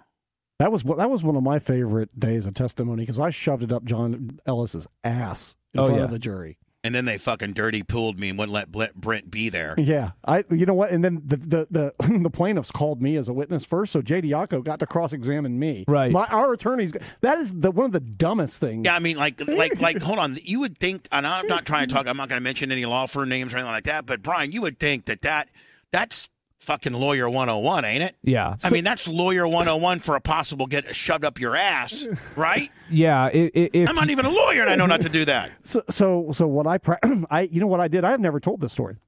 I went with who are my now in-laws. I went over and my father-in-law is an ex-Tampa police officer, and my mother-in-law was corporate America, Willie. And I went to their house, and I had my wife ask me questions like Mr. Ellis would ask because I had sat in a deposition, so I knew exactly what questions he was going to ask. So I answered them a bunch of different ways, and these two people are conservative in the term of like how they conduct their lives. They're socially conservative people, calm people. They're not swinging at Caliente like you and your wife. Yeah, they're not wild. Right. They're not wild. So I wanted that. Caitlin's mom's not doing BBC this weekend. No. All right, I wanted those two people to hear my answers and give me feedback on how I came off. they watch BBC, they don't take it. Right. So they did, and they told me you're coming off a little aggressive here. You're coming off a little heightened here. Yeah. So what I did when he would ask me a question, I would stop and I would turn my chair towards the jury, and I slowed my speech down 2 beats. Yep. To make sure that I explained clearly to the jury what was going on. And then what got him so pissed was like, when did you make the decision to attack my client? And I was like, oh, I wouldn't use the word attack. He was like, well, what word would you use? I said, criticize. And the jury foreman was like, boom, right there, the light came on. Yeah. You're allowed to criticize people in America. Yeah, like especially a public person. A public figure that and he was like, well, you guys said this, and this, and I was like, well, that was just to get under your skin. Listen, a lot of people don't realize, and I'm gonna blow some smoke up Babyface's ass, but one of the contributing facts that we prevailed, 1, we didn't do anything wrong, and 2, was an absolute fucking joke, but 3, Brian fucking nailed it during Vordaer. Now, Brian was about 10 years ahead of looking into people's social and things like that. Brian, when we were doing Vordaer, picking a jury, Brian, when we came back the next morning. We had a very unique opportunity with your case that is not frequently present in a typical but it was you jury that did trial. It. You yes, did it. I stayed. Just do it. I did not go to sleep that night. No, I know. I So go ahead and didn't sleep explain. a wink. What'd you do? Oh, So you after don't know this, we got out of Brent? court, we had a list. We're down to a panel of, I think it was 19. I think it was 20. Or 20 potential jurors. Yes. But we actually, court was in recess, and the jurors were all given the instruction, you're all potential jurors, don't read anything, blah, blah, blah. I ran back to the office, and I was literally ran. Ran back to the office. Like Superman running through the fucking streets with his coat dangling. He did, I swear to God. For the next... And flat-foot leather loafers. For the next 11 hours, 12 hours, I was up researching, finding every ounce, every scintilla of evidence, of information I could about every single person on that jury who was a potential juror. Their Facebook page. I mean, I found people that were selling bikes, and I would take their area code. I could find their number. I would take their area code. Where were they from before? Right? Where did they grow up? This information, okay, well, they have a 631. That person's originally from New York. Now they live in Florida. They've been in Florida 20 years, but we didn't get into, you can only ask them so many questions. Right. We had a dossier I had a notebook that was a dossier on every single potential juror with every bit of it. Now, some of them didn't have as much as others. Some I had a ton of information And on. some you had like nothing. She's from Carrollwood. I'm like, yeah, I got nothing on. Goes That to drove St. me. Andrew's Church. That's why I was up until 5, 6 a.m. Right. doing all this, because I was like, I got to find something on this juror. He had something. He at least knew where they lived and if they went to church or not, and if what they did for a living, Yes. how much, roughly, what party affiliation on every single one of them, what they did for a living, and where they lived and who they lived with. Let me tell you this. So we definitely had a leg up, and I mean, listen, They hired that old swinging D jury guy expert. Remember, Brent? That Harvey. originally, yeah, Harvey. Harvey. That's yeah. who we used for the hog trial. Yeah, he was our actually, jury, he was our jury guy. And during voir dire during the hog trial, I used one of my peremptory strikes on. So first juror number 1 comes in, and he looks like the Joel Osteen. He's a preacher. He looks like that shady of a guy, like pressed suit. I mean, easily $4,000 suit. Wow. And Dirks, who's the prosecutor, asked him, "Can you be fair and unbiased here?" With that, and he was like, "Yeah, I can be fair and unbiased," and blah blah blah blah blah. And I turned to Kevin, I go, "This guy thinks Bubba's the devil. Peremptory strike. Use it on him.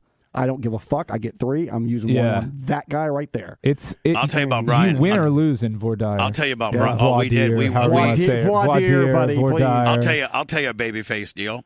So we're starting the trial, and we all got Zephyr Hills water bottles, because that seems to be the popular water bottle. That's what we brought in for water bottles. Brian comes in the next morning. This is true. Listen to this.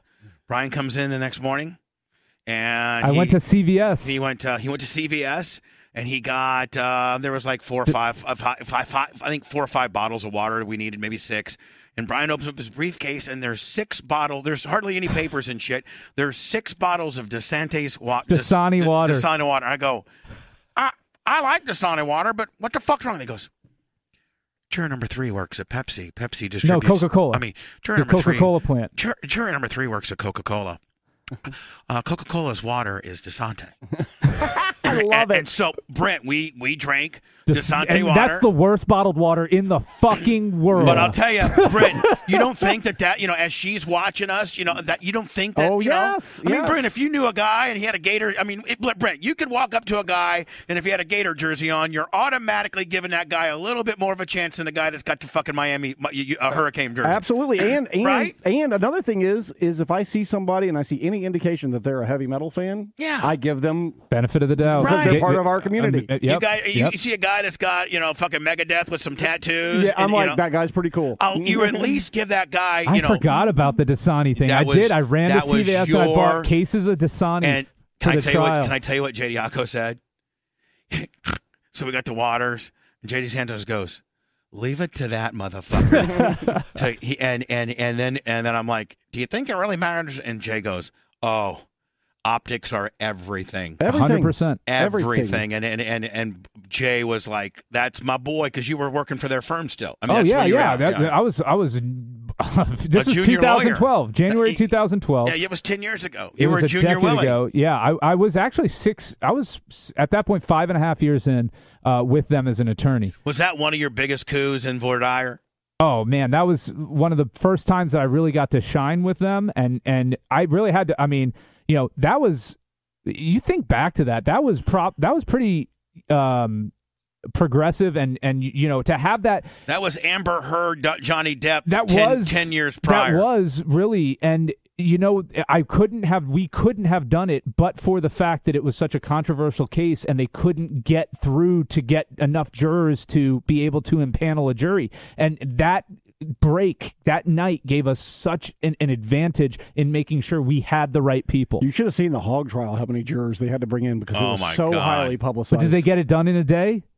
No, or did jury selection take 2 or 3 no, days? I think like it was a at least week. 2. I think it was at least 2 or Wow. 3. Yeah. So- it took a while because It's so rare that because we had happens. 4 defendants. So on the Yeah. defense side, we Yeah. had 12 and you have so many strikes. strikes. I got 2 stories and before. the prosecutor gets the same amount. I got 2 no, they got 3. stories. Oh, they only get 3? Yeah. They don't get it per defendant? Nope. Oh, see, I'm I not got- a criminal guy. I don't know. I got 2 stories before we say goodbye because it's getting long.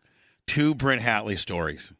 One of them is we're in voir dire or whatever, No, we're in a hearing with who was our Figueroa. Judge Figueroa, who I think is the lead judge now on the 13th Circuit. Oh, my God. And he's there, and Brent turns to me, and Brian, we have tapes of the event, of the hog of Andy being, in the middle of Brent doing a live, Hindenburg like play-by-play, in the parking lot. And, there's all types of voices, and we've determined that like Manson and Spice Boy and other people. And they thought Ned was real. Yeah, and so if the tape included them, then they struck that. They had to strike it because we couldn't cross-examine them. Right, we couldn't cross-examine them. And so the only stuff that was allowed would be, me, Brent, Paul, or anybody that was being on trial. That was the only. So Brent figured out that Figueroa wasn't paying attention, right? So every time they play they play an excerpt that they were trying to get into court, and it'd be real damning, and Hatley would go, "Your Honor, that's not me. That's Matt Lloyd. That's Matt Lloyd. Oh, nope, that's Mike Waters." And so they were like, okay, so Figueroa granted so every one of them. So Figueroa granted like 3 in a row. So Brent said, he's not. I think he might be looking at porn on his computer or something. He's not paying attention. He was not. He was staring off into space. He was like leaning back in his chair. So Brent gave Kevin the Iggy. So literally, like they got probably 30% of what they try. They got Brent. They got gutted. They got gutted. And Brent's the one that picked up on it. And Dirk stands up and he's like, "Your Honor, you're gutting my case." And so when they play the audio tape at trial for the jury, it makes no sense. Doesn't even make sense. It's two people of a 5-person conversation. Well, they were so stupid too because they never called Kelly as a witness. They never called any witnesses. They never called. I mean, they could have built such a better. Not that they ever had a case against you, right? That it was bullshit. But they could have built a better case against you than what they did. But they were so lazy. But they also decided not to call the cops. We were like, we're calling the cops to the stand. Yeah, we actually called the two. We had 3 witnesses: a veterinarian, who a trapper. We had a veterinarian that testified that in the field, that's how you kill hogs, and that taking the nuts off is a way to make the meat less gamey. That's a common practice. That was one of our experts from like Gainesville, and then 2 of the police officers that said, "Yeah, we were there, we witnessed it, and we scoured our state statute books trying to find something, as we were being told on the radio to find something, and we couldn't find anything to arrest him for." And Kevin Hazel goes, "Officer, did you take anybody into custody that day?" "No, I did not." No further questions. Yeah, he witnessed the act, and he didn't. So, Brent, now that it's been, I don't know how many years, 20 years since you and I were on trial. 2002, yep. Do you remember, and I'm going to end it with this, Brian, so we're in court one day, and it's the preliminary part. It might have been during voir dire. It was during voir dire, yeah. And so it's not even the sexy part where the cameras are rolling. It's just, and me and Brent get out of court, and 98 Rock or Mike Oliveira or somebody was supposed to arrange for somebody to pick us up, but they forgot. And it was, Brent, do you remember? Yeah, it was nighttime, and downtown Tampa was empty. It was like 8 o'clock at night. This is like back in 2002. Yes. There was nothing there. It was like 8 o'clock at night, and Brent and I were sitting on a fucking park bench on Franklin Street, and there's not a soul around. And I go, so this is what it's come down to, Brent. Me and you in downtown Tampa, and the motherfucker that's supposed to pick us up forgot. And Brent's like, I know.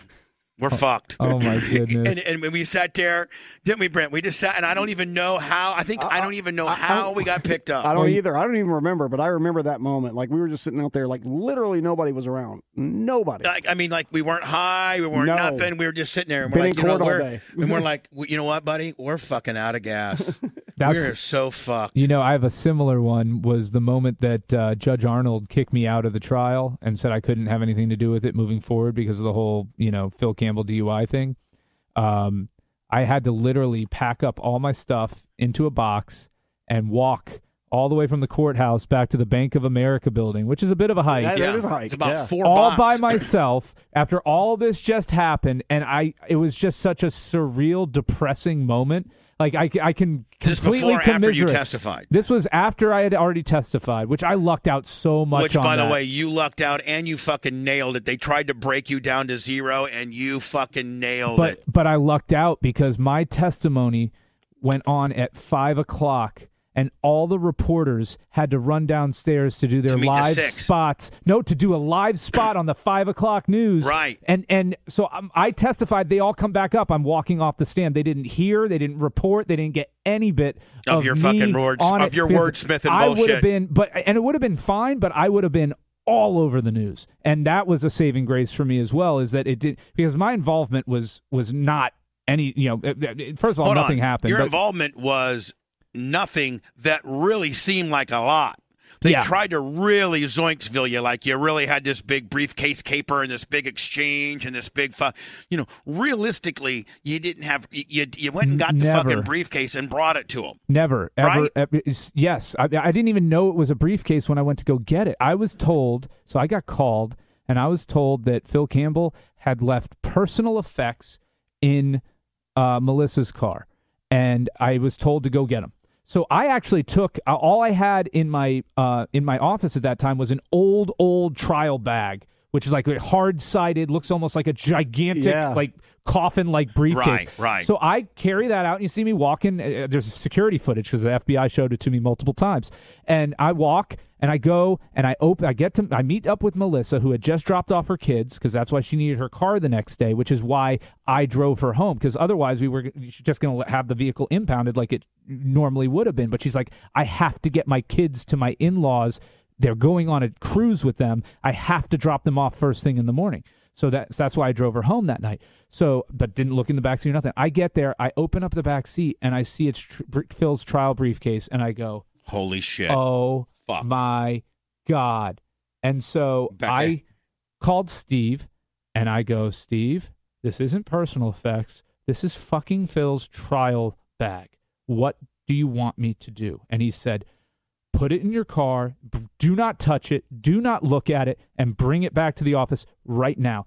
I literally, one finger, or two fingers, it was heavy, 2 fingers lifted up underneath it, put it into my trunk, closed the trunk. I didn't want, that thing could have been a nuclear bomb. I'd wanted nothing to do with it. Nothing. If I find that, I'm driving out to Newport Richie and chucking it into Moon Lake. Yeah, then you're not, but now you're even more fucked. Now.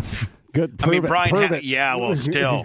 I mean, Well, now hold on, Brian. I know we can talk a little bit about this, but didn't the FBI just absolutely, when they had you like on a grand jury or some bullshit, just freak you didn't they just absolutely grill you every fucking way they could? I was interrogated by the FBI and the U.S. Attorney for about 12 hours total over the course of 2 sessions. And you wouldn't break, would you? It wasn't a matter of, break, I guess, because they wanted me to say things that weren't factual and truthful. Part of the problem was so this is the way the FBI works. Oh, trust me, I know.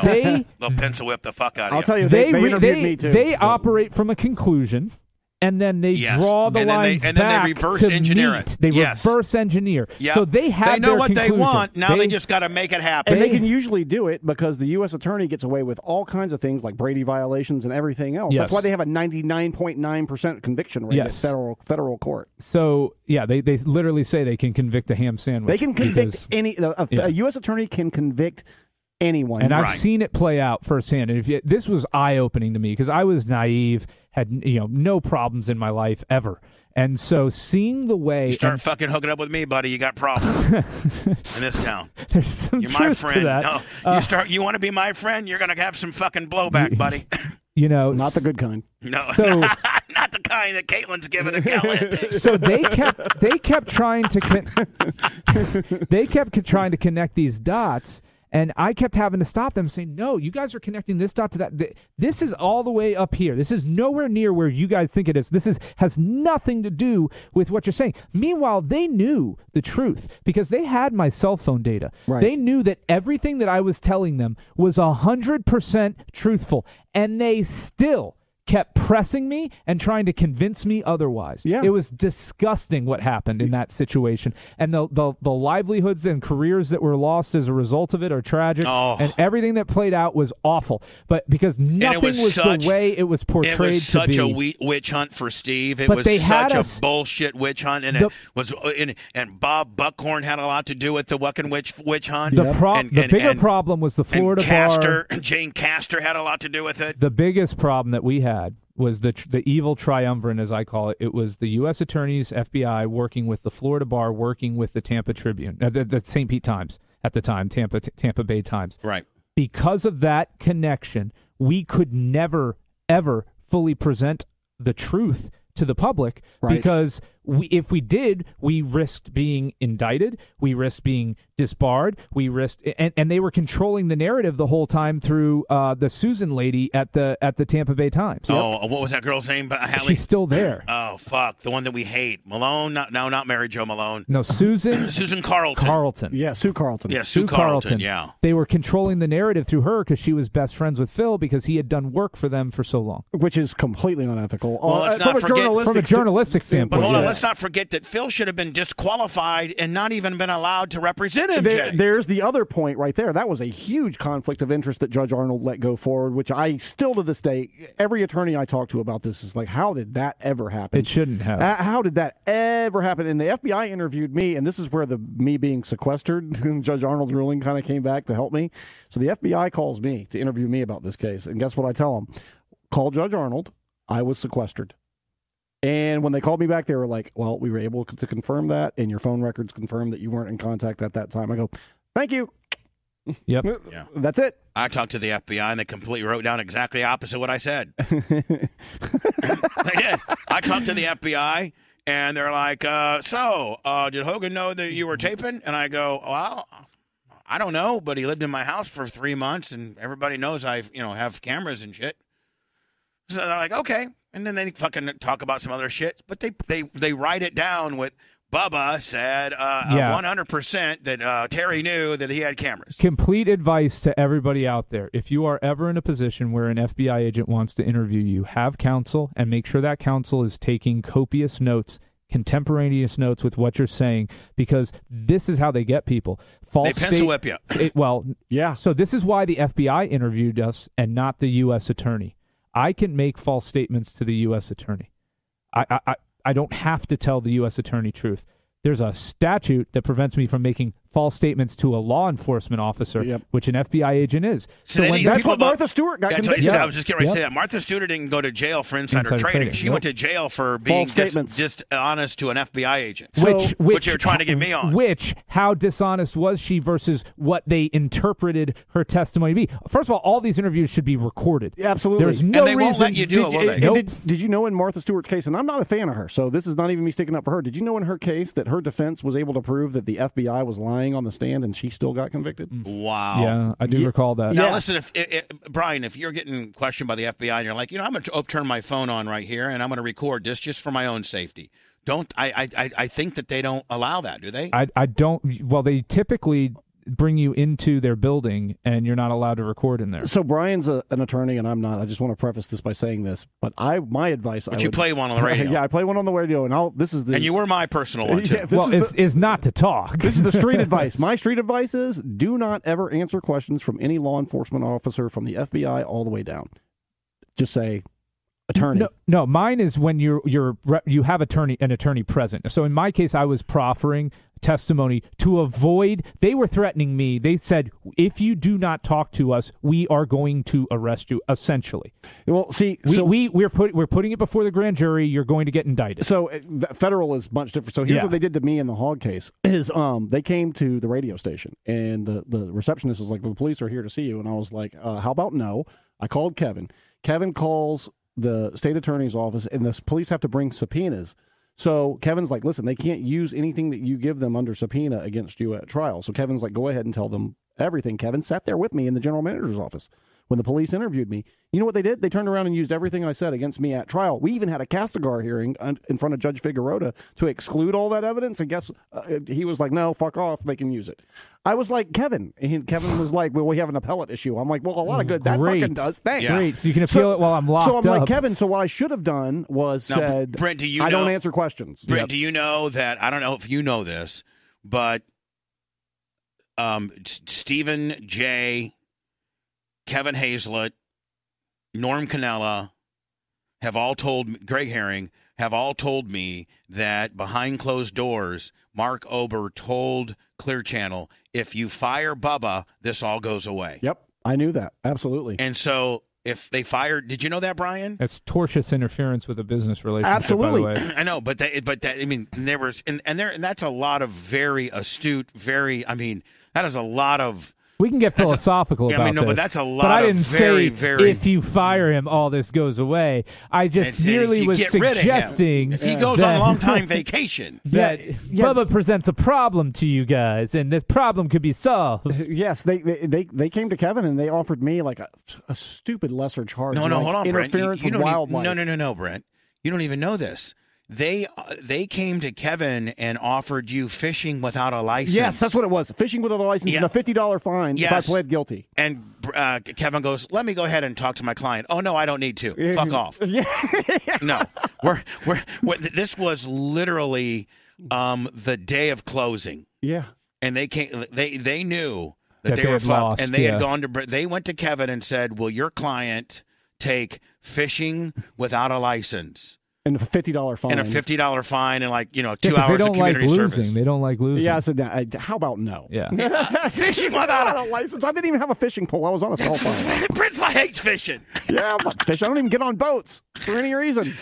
Listen, guys, I love this. I think the fans love this. And we ought to, Brent, I'm going to get with you on your availability on, bringing you in a few Thursdays or whatever. But if we could maybe fold that into this every once in a while. God, this has been great. It's been amazing. Yeah, it's so much fun. It's been great. It really has. I love you and Brent back together. It's nostalgic. It's fun. It's the show. I had so many compliments today saying the show had a little bit of a different feel and they loved it. You know what's great about it? And Brent was, for a while there, and he still did it, but he did it to a lesser extent, and Spice kind of filled that void of being the counter-programmer, but not even just counter-programming, but holding everything to account and making, one thing Brent's very focused on is what's true and what he views as right, okay? And I know that about him. He's very principled, and he does that with you. He's learned, I think, over the years to tone it down with you a little bit. Yeah, I was a bit aggressive before. But I was a bit. Brent goes, I was a bit aggressive before. But that is one thing he's always done. Like it's that's something your therapist taught you to say, Brent. I was a bit aggressive before. You can say what you want about Brent, but he's not a hypocrite, and he does stand up for what he thinks is right. And so sometimes to a flaw, but Brent will admit that. A lot of people do that to their own detriment. Principles. I always say principles are really expensive and difficult to keep. Yeah. And to stay principled, it can cost you a lot of money, and it can cause you a lot of grief, and it's a lot of work. But Brent and I also feed off each other really well. He knows me. He's been on the air with me as long as any. Probably Brent, you have the longest. Well, next to Manson, the longest tenure, and you have a chance to beat that now. Yeah, your clock's starting to back up, Matt.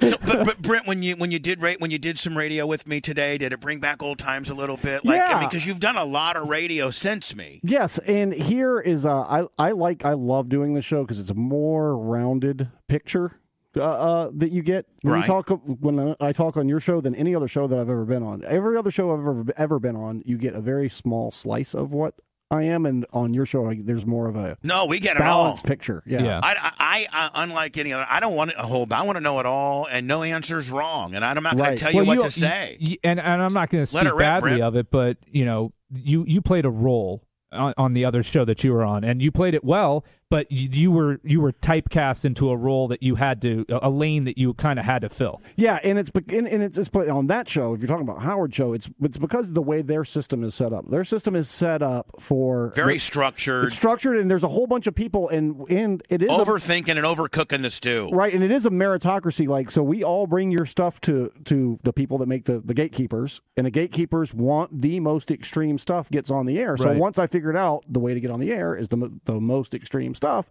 that's what I started doing. I had plenty of other stuff that I submitted, and it would make it into the packet. But Howard will gravitate to the most salacious stuff, which I get. I can't even wrap my head around getting a packet.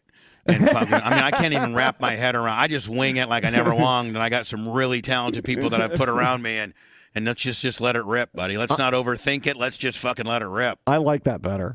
I really do. It's more organic. It feels more natural. It doesn't feel forced. But then what happened was when I would get into the studio with Shuley or with Ronnie or with Sal and Richard or Benji, those people, and Mamet, those people, we would kind of take it in a direction that wasn't into the package. Kind of like more like I do. Yeah, and then Howard would go with us. He would actually go there. And here's why Robin's the best, is because she knows good radio. She is. And she knows how to keep a good bit going, and she knows how to help shift focus when Benji tries to get you off into the weeds. Right. She's really good at that. Now, when you went and worked at these other franchises, again, I got to think, Brent, for 13 years, I was your mentor. Learned, I think you pretty much learned radio my way. Correct. And, my way is probably a lot different, but yeah, is my way as good as the big timers? Is my way rudimentary? Is my way what's my technique like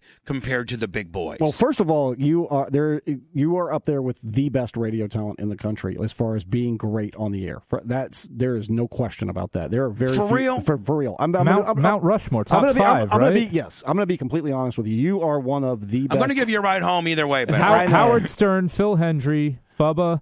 Yeah, if you're talking about people that are living, I would put all three of those names in there, right? Because they're all unique and they're all do their thing. But you are one of the best. But here's what your show has. There are layers to your show, so the average guy swinging a hammer can get into it because you represent that guy, right? The smart people like you and Brian, and you've got Dan Diaco and Jay Diaco and Brian. Right. And there's a layer. Kevin Hazlett. There's a layer for people that are smart, and there's also this. There's this outside the mainstream view that gets discussed here that is not okay. Like, it doesn't even matter Sirius XM. There's a certain lane that you have to stay in, and you allow for thoughts that are outside that lane. Right. And that's what I find interesting and different, and is that we can think out. You can think any crazy thought you want, and you'll go with it and discuss it. Even if you don't agree with it, you'll make fun of the person. You'll make it a bit.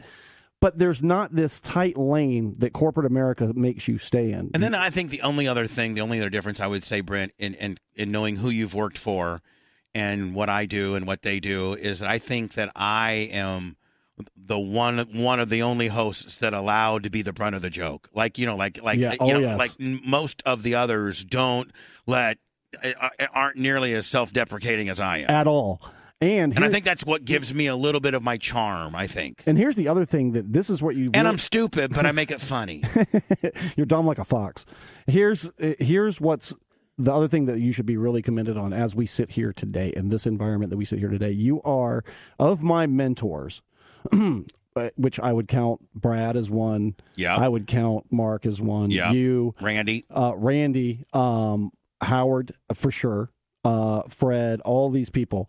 Of all these people that I learned radio from, you are literally the only one that has not abandoned your radio philosophy. Yeah. Everybody else has abandoned their radio philosophy. And now I get their reasons for it. We all have reasons. But you have stuck to this philosophy like you know what guys 25, 54 are into and like and how to present it, and you're fucking amazing at it, and it's funny, and it's interesting, and it's compelling, and there's human drama, and there's real emotions in it. There's all that stuff, and that is what has been taken out of our business because everybody's afraid of losing their job. Yeah, and you know what? Radio has dummied itself down. Joe Rogan would have been just as brilliant on KLOS as he would have been as an independent podcaster, had regular radio, given Joe a chance instead of sticking their head in the sand and wanting to stay away from controversial topics because you might get 14 mean tweets from some fucking one sock bucket butt deal. Exactly. Well, it's so funny because they went the exact opposite of the way society went. Social media, yes, we can't talk about things, and there's certain things you can't say in a corporate setting, but the only thing that gets people to listen and engage are extreme or outside the box opinions and thoughts and actions. I think Joe Rogan is having conversations with everybody at a level, like our levels are way more raised than he gets on his show. It is a calm conversation that he has with people from far left to far right and everybody in between. Right. And he is pissing people off. It's kind of a bit of brilliant comedy when you think about it. He's pissing people off by just having conversations. Right. That he's not supposed to have. Which just goes to show you how uptight. Right. And he's not even available on your local FM or AM dial. You have to seek out. He's Spotify. He's an opt-in kind of guy, right? Yeah. He's such a genius because did you hear what he did last week? I would never have Trump on my show, ever. because he was getting typecasted as being so right and so right, and he was losing leftist viewers. And so now what did he do? He said, "No, I've never had him on." No, he said, like, they've reached out to me several times, and I've said, "No, I don't want to have him on." Now he just gained listeners and viewers from the left. Joe's brilliant. We had him on the air that one time. He was a fan of the show back then. And, and I'm waiting to play that Joe Rogan card when I have something to promote. And I think Brent, I really do think that when I do have something to promote, I think Joe would put me on. Oh, he absolutely would. He would be fascinated to have you on, and he is up for however long the conversation goes. He's right there to sit there, and you can have as much time as you want to explain yourself. And I think that's another thing that people, the CNNs and the MSNBCs and the Fox News of the world, get mad at him about, because they got to put everything into a 12-minute block so they can get to the Pfizer commercials. He doesn't have to kiss he doesn't have to kiss Pfizer's ass. He gets to have a long. His interview with Eric Snowden is so informative because it's 2 hours, and Snowden can actually explain to you the whole deal beginning to end, and Joe talks to him in a very calm way. That's not what the media wants. They want short sound bites that make you angry. That's what they want. And now they're mad at Joe Rogan because he's got 13 million people and CNN's got 500,000. How bad is CNN right now? Their ratings are terrible. And you know what? CNN fucked themselves, man. CNN would have been way popular right now if Trump would have won, right? Because they got a boogeyman. Right. It's the truth. And am I right, though, Brian? I mean, like, true. They'd be number one if fucking Trump was in there. CNN's real problem is that MSNBC goes to the left of them.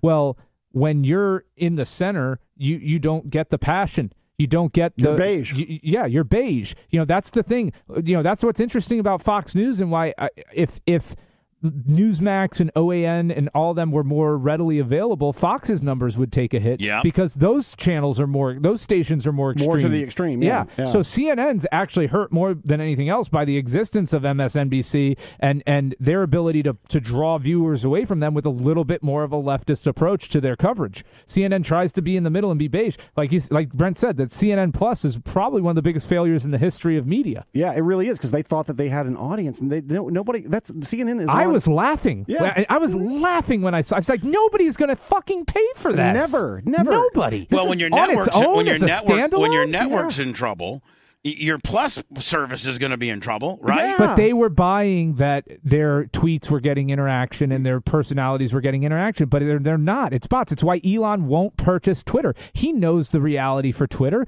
Twitter's interactions are, well, first of all, they're about 80% driven by bots. The actual conversation and dialogue, but when you take the bots out, I'm guessing that 40 to 50% of the active users of Twitter are bots or fake. Yeah, spoof accounts. I remember, in closing, one time, God bless his soul, rest in peace, Rush Limbaugh. iHeart was flipped the fuck out that Rush was losing these huge accounts, Chevy, just huge Ford. McDonald's, Mercedes-Benz, all these huge accounts. Rush was losing because there was this, these tweets that were going out and, trolling Rush and the clients and then things like that. iHeart did a forensic, like a big time forensic accounting, yeah. And after it was all said and done, it was 36 accounts being ran by 9 people. Yep. And it was making people like Mercedes and big time, huge, multi-million-dollar companies, rethink being on Rush on 9 people's 36 account. Yep. Opinion. And if you do it, you can do it with getting VPNs and what's called eSIM cards for your phone, and you can send those tweets what looks like from different parts of the country, which will make it go viral faster. Yeah. Yeah. Great. That's the last thing I need. Hallie, I ought to take you home. Yeah, Brian, you probably got about 4 or 5 cases. I've got a lot of work to do. Yeah, but today has been great, and I'm gonna learn chicken sandwiches. It's funny that you're doing the chicken sandwich review. Oh, wait till you see it today. I had a guy that fucking God. I heard you tease it this morning. Oh, he was a dick. He sounded cool on the drive-through, and then I guess he turned on you. He didn't really want to be a superstar. No, he didn't want to. He wanted to be the African American woman and guy, they both like, man, I want to motherfucking be on TV. They wanted to be a superstar. Yeah, they did. They started yelling out worldwide. World Star. That's a great website. Listen, I'm right, you're wrong has officially been renamed. That we're all listen, right or left, we're all fucked. Yeah, that's it. With a sandpaper condom. And with a sandpaper condom. And we'll do this again soon. Brent, thank you. I know it's been a super long day for you, Brent. That's okay. It's been fun. I really like this discussion. This is the type of discussion that I really can get into. Yeah, this gets my juices flowing. This is the stuff I miss in this world, is being able to have these discussions with somebody who's not just going to shut you down and scream and yell at you or call you names. Oddly enough, you guys are about 80% in agreement. Well, we're on the social side. If we went on to the economics and a few other issues, I'm sure we would have quite a bit. But you know what is? Yeah, I mean, you guys are swinging from each other's nuts today. Well, if we got into Keynesian economics versus the Austrian school, and you got into gun control, we would probably disagree quite a bit. You know what? Can we say that one for next time? Yeah, absolutely. Perfect. Thank you guys so very much. I love Austrian schoolgirls. I can't wait. We'll see you guys in a few weeks.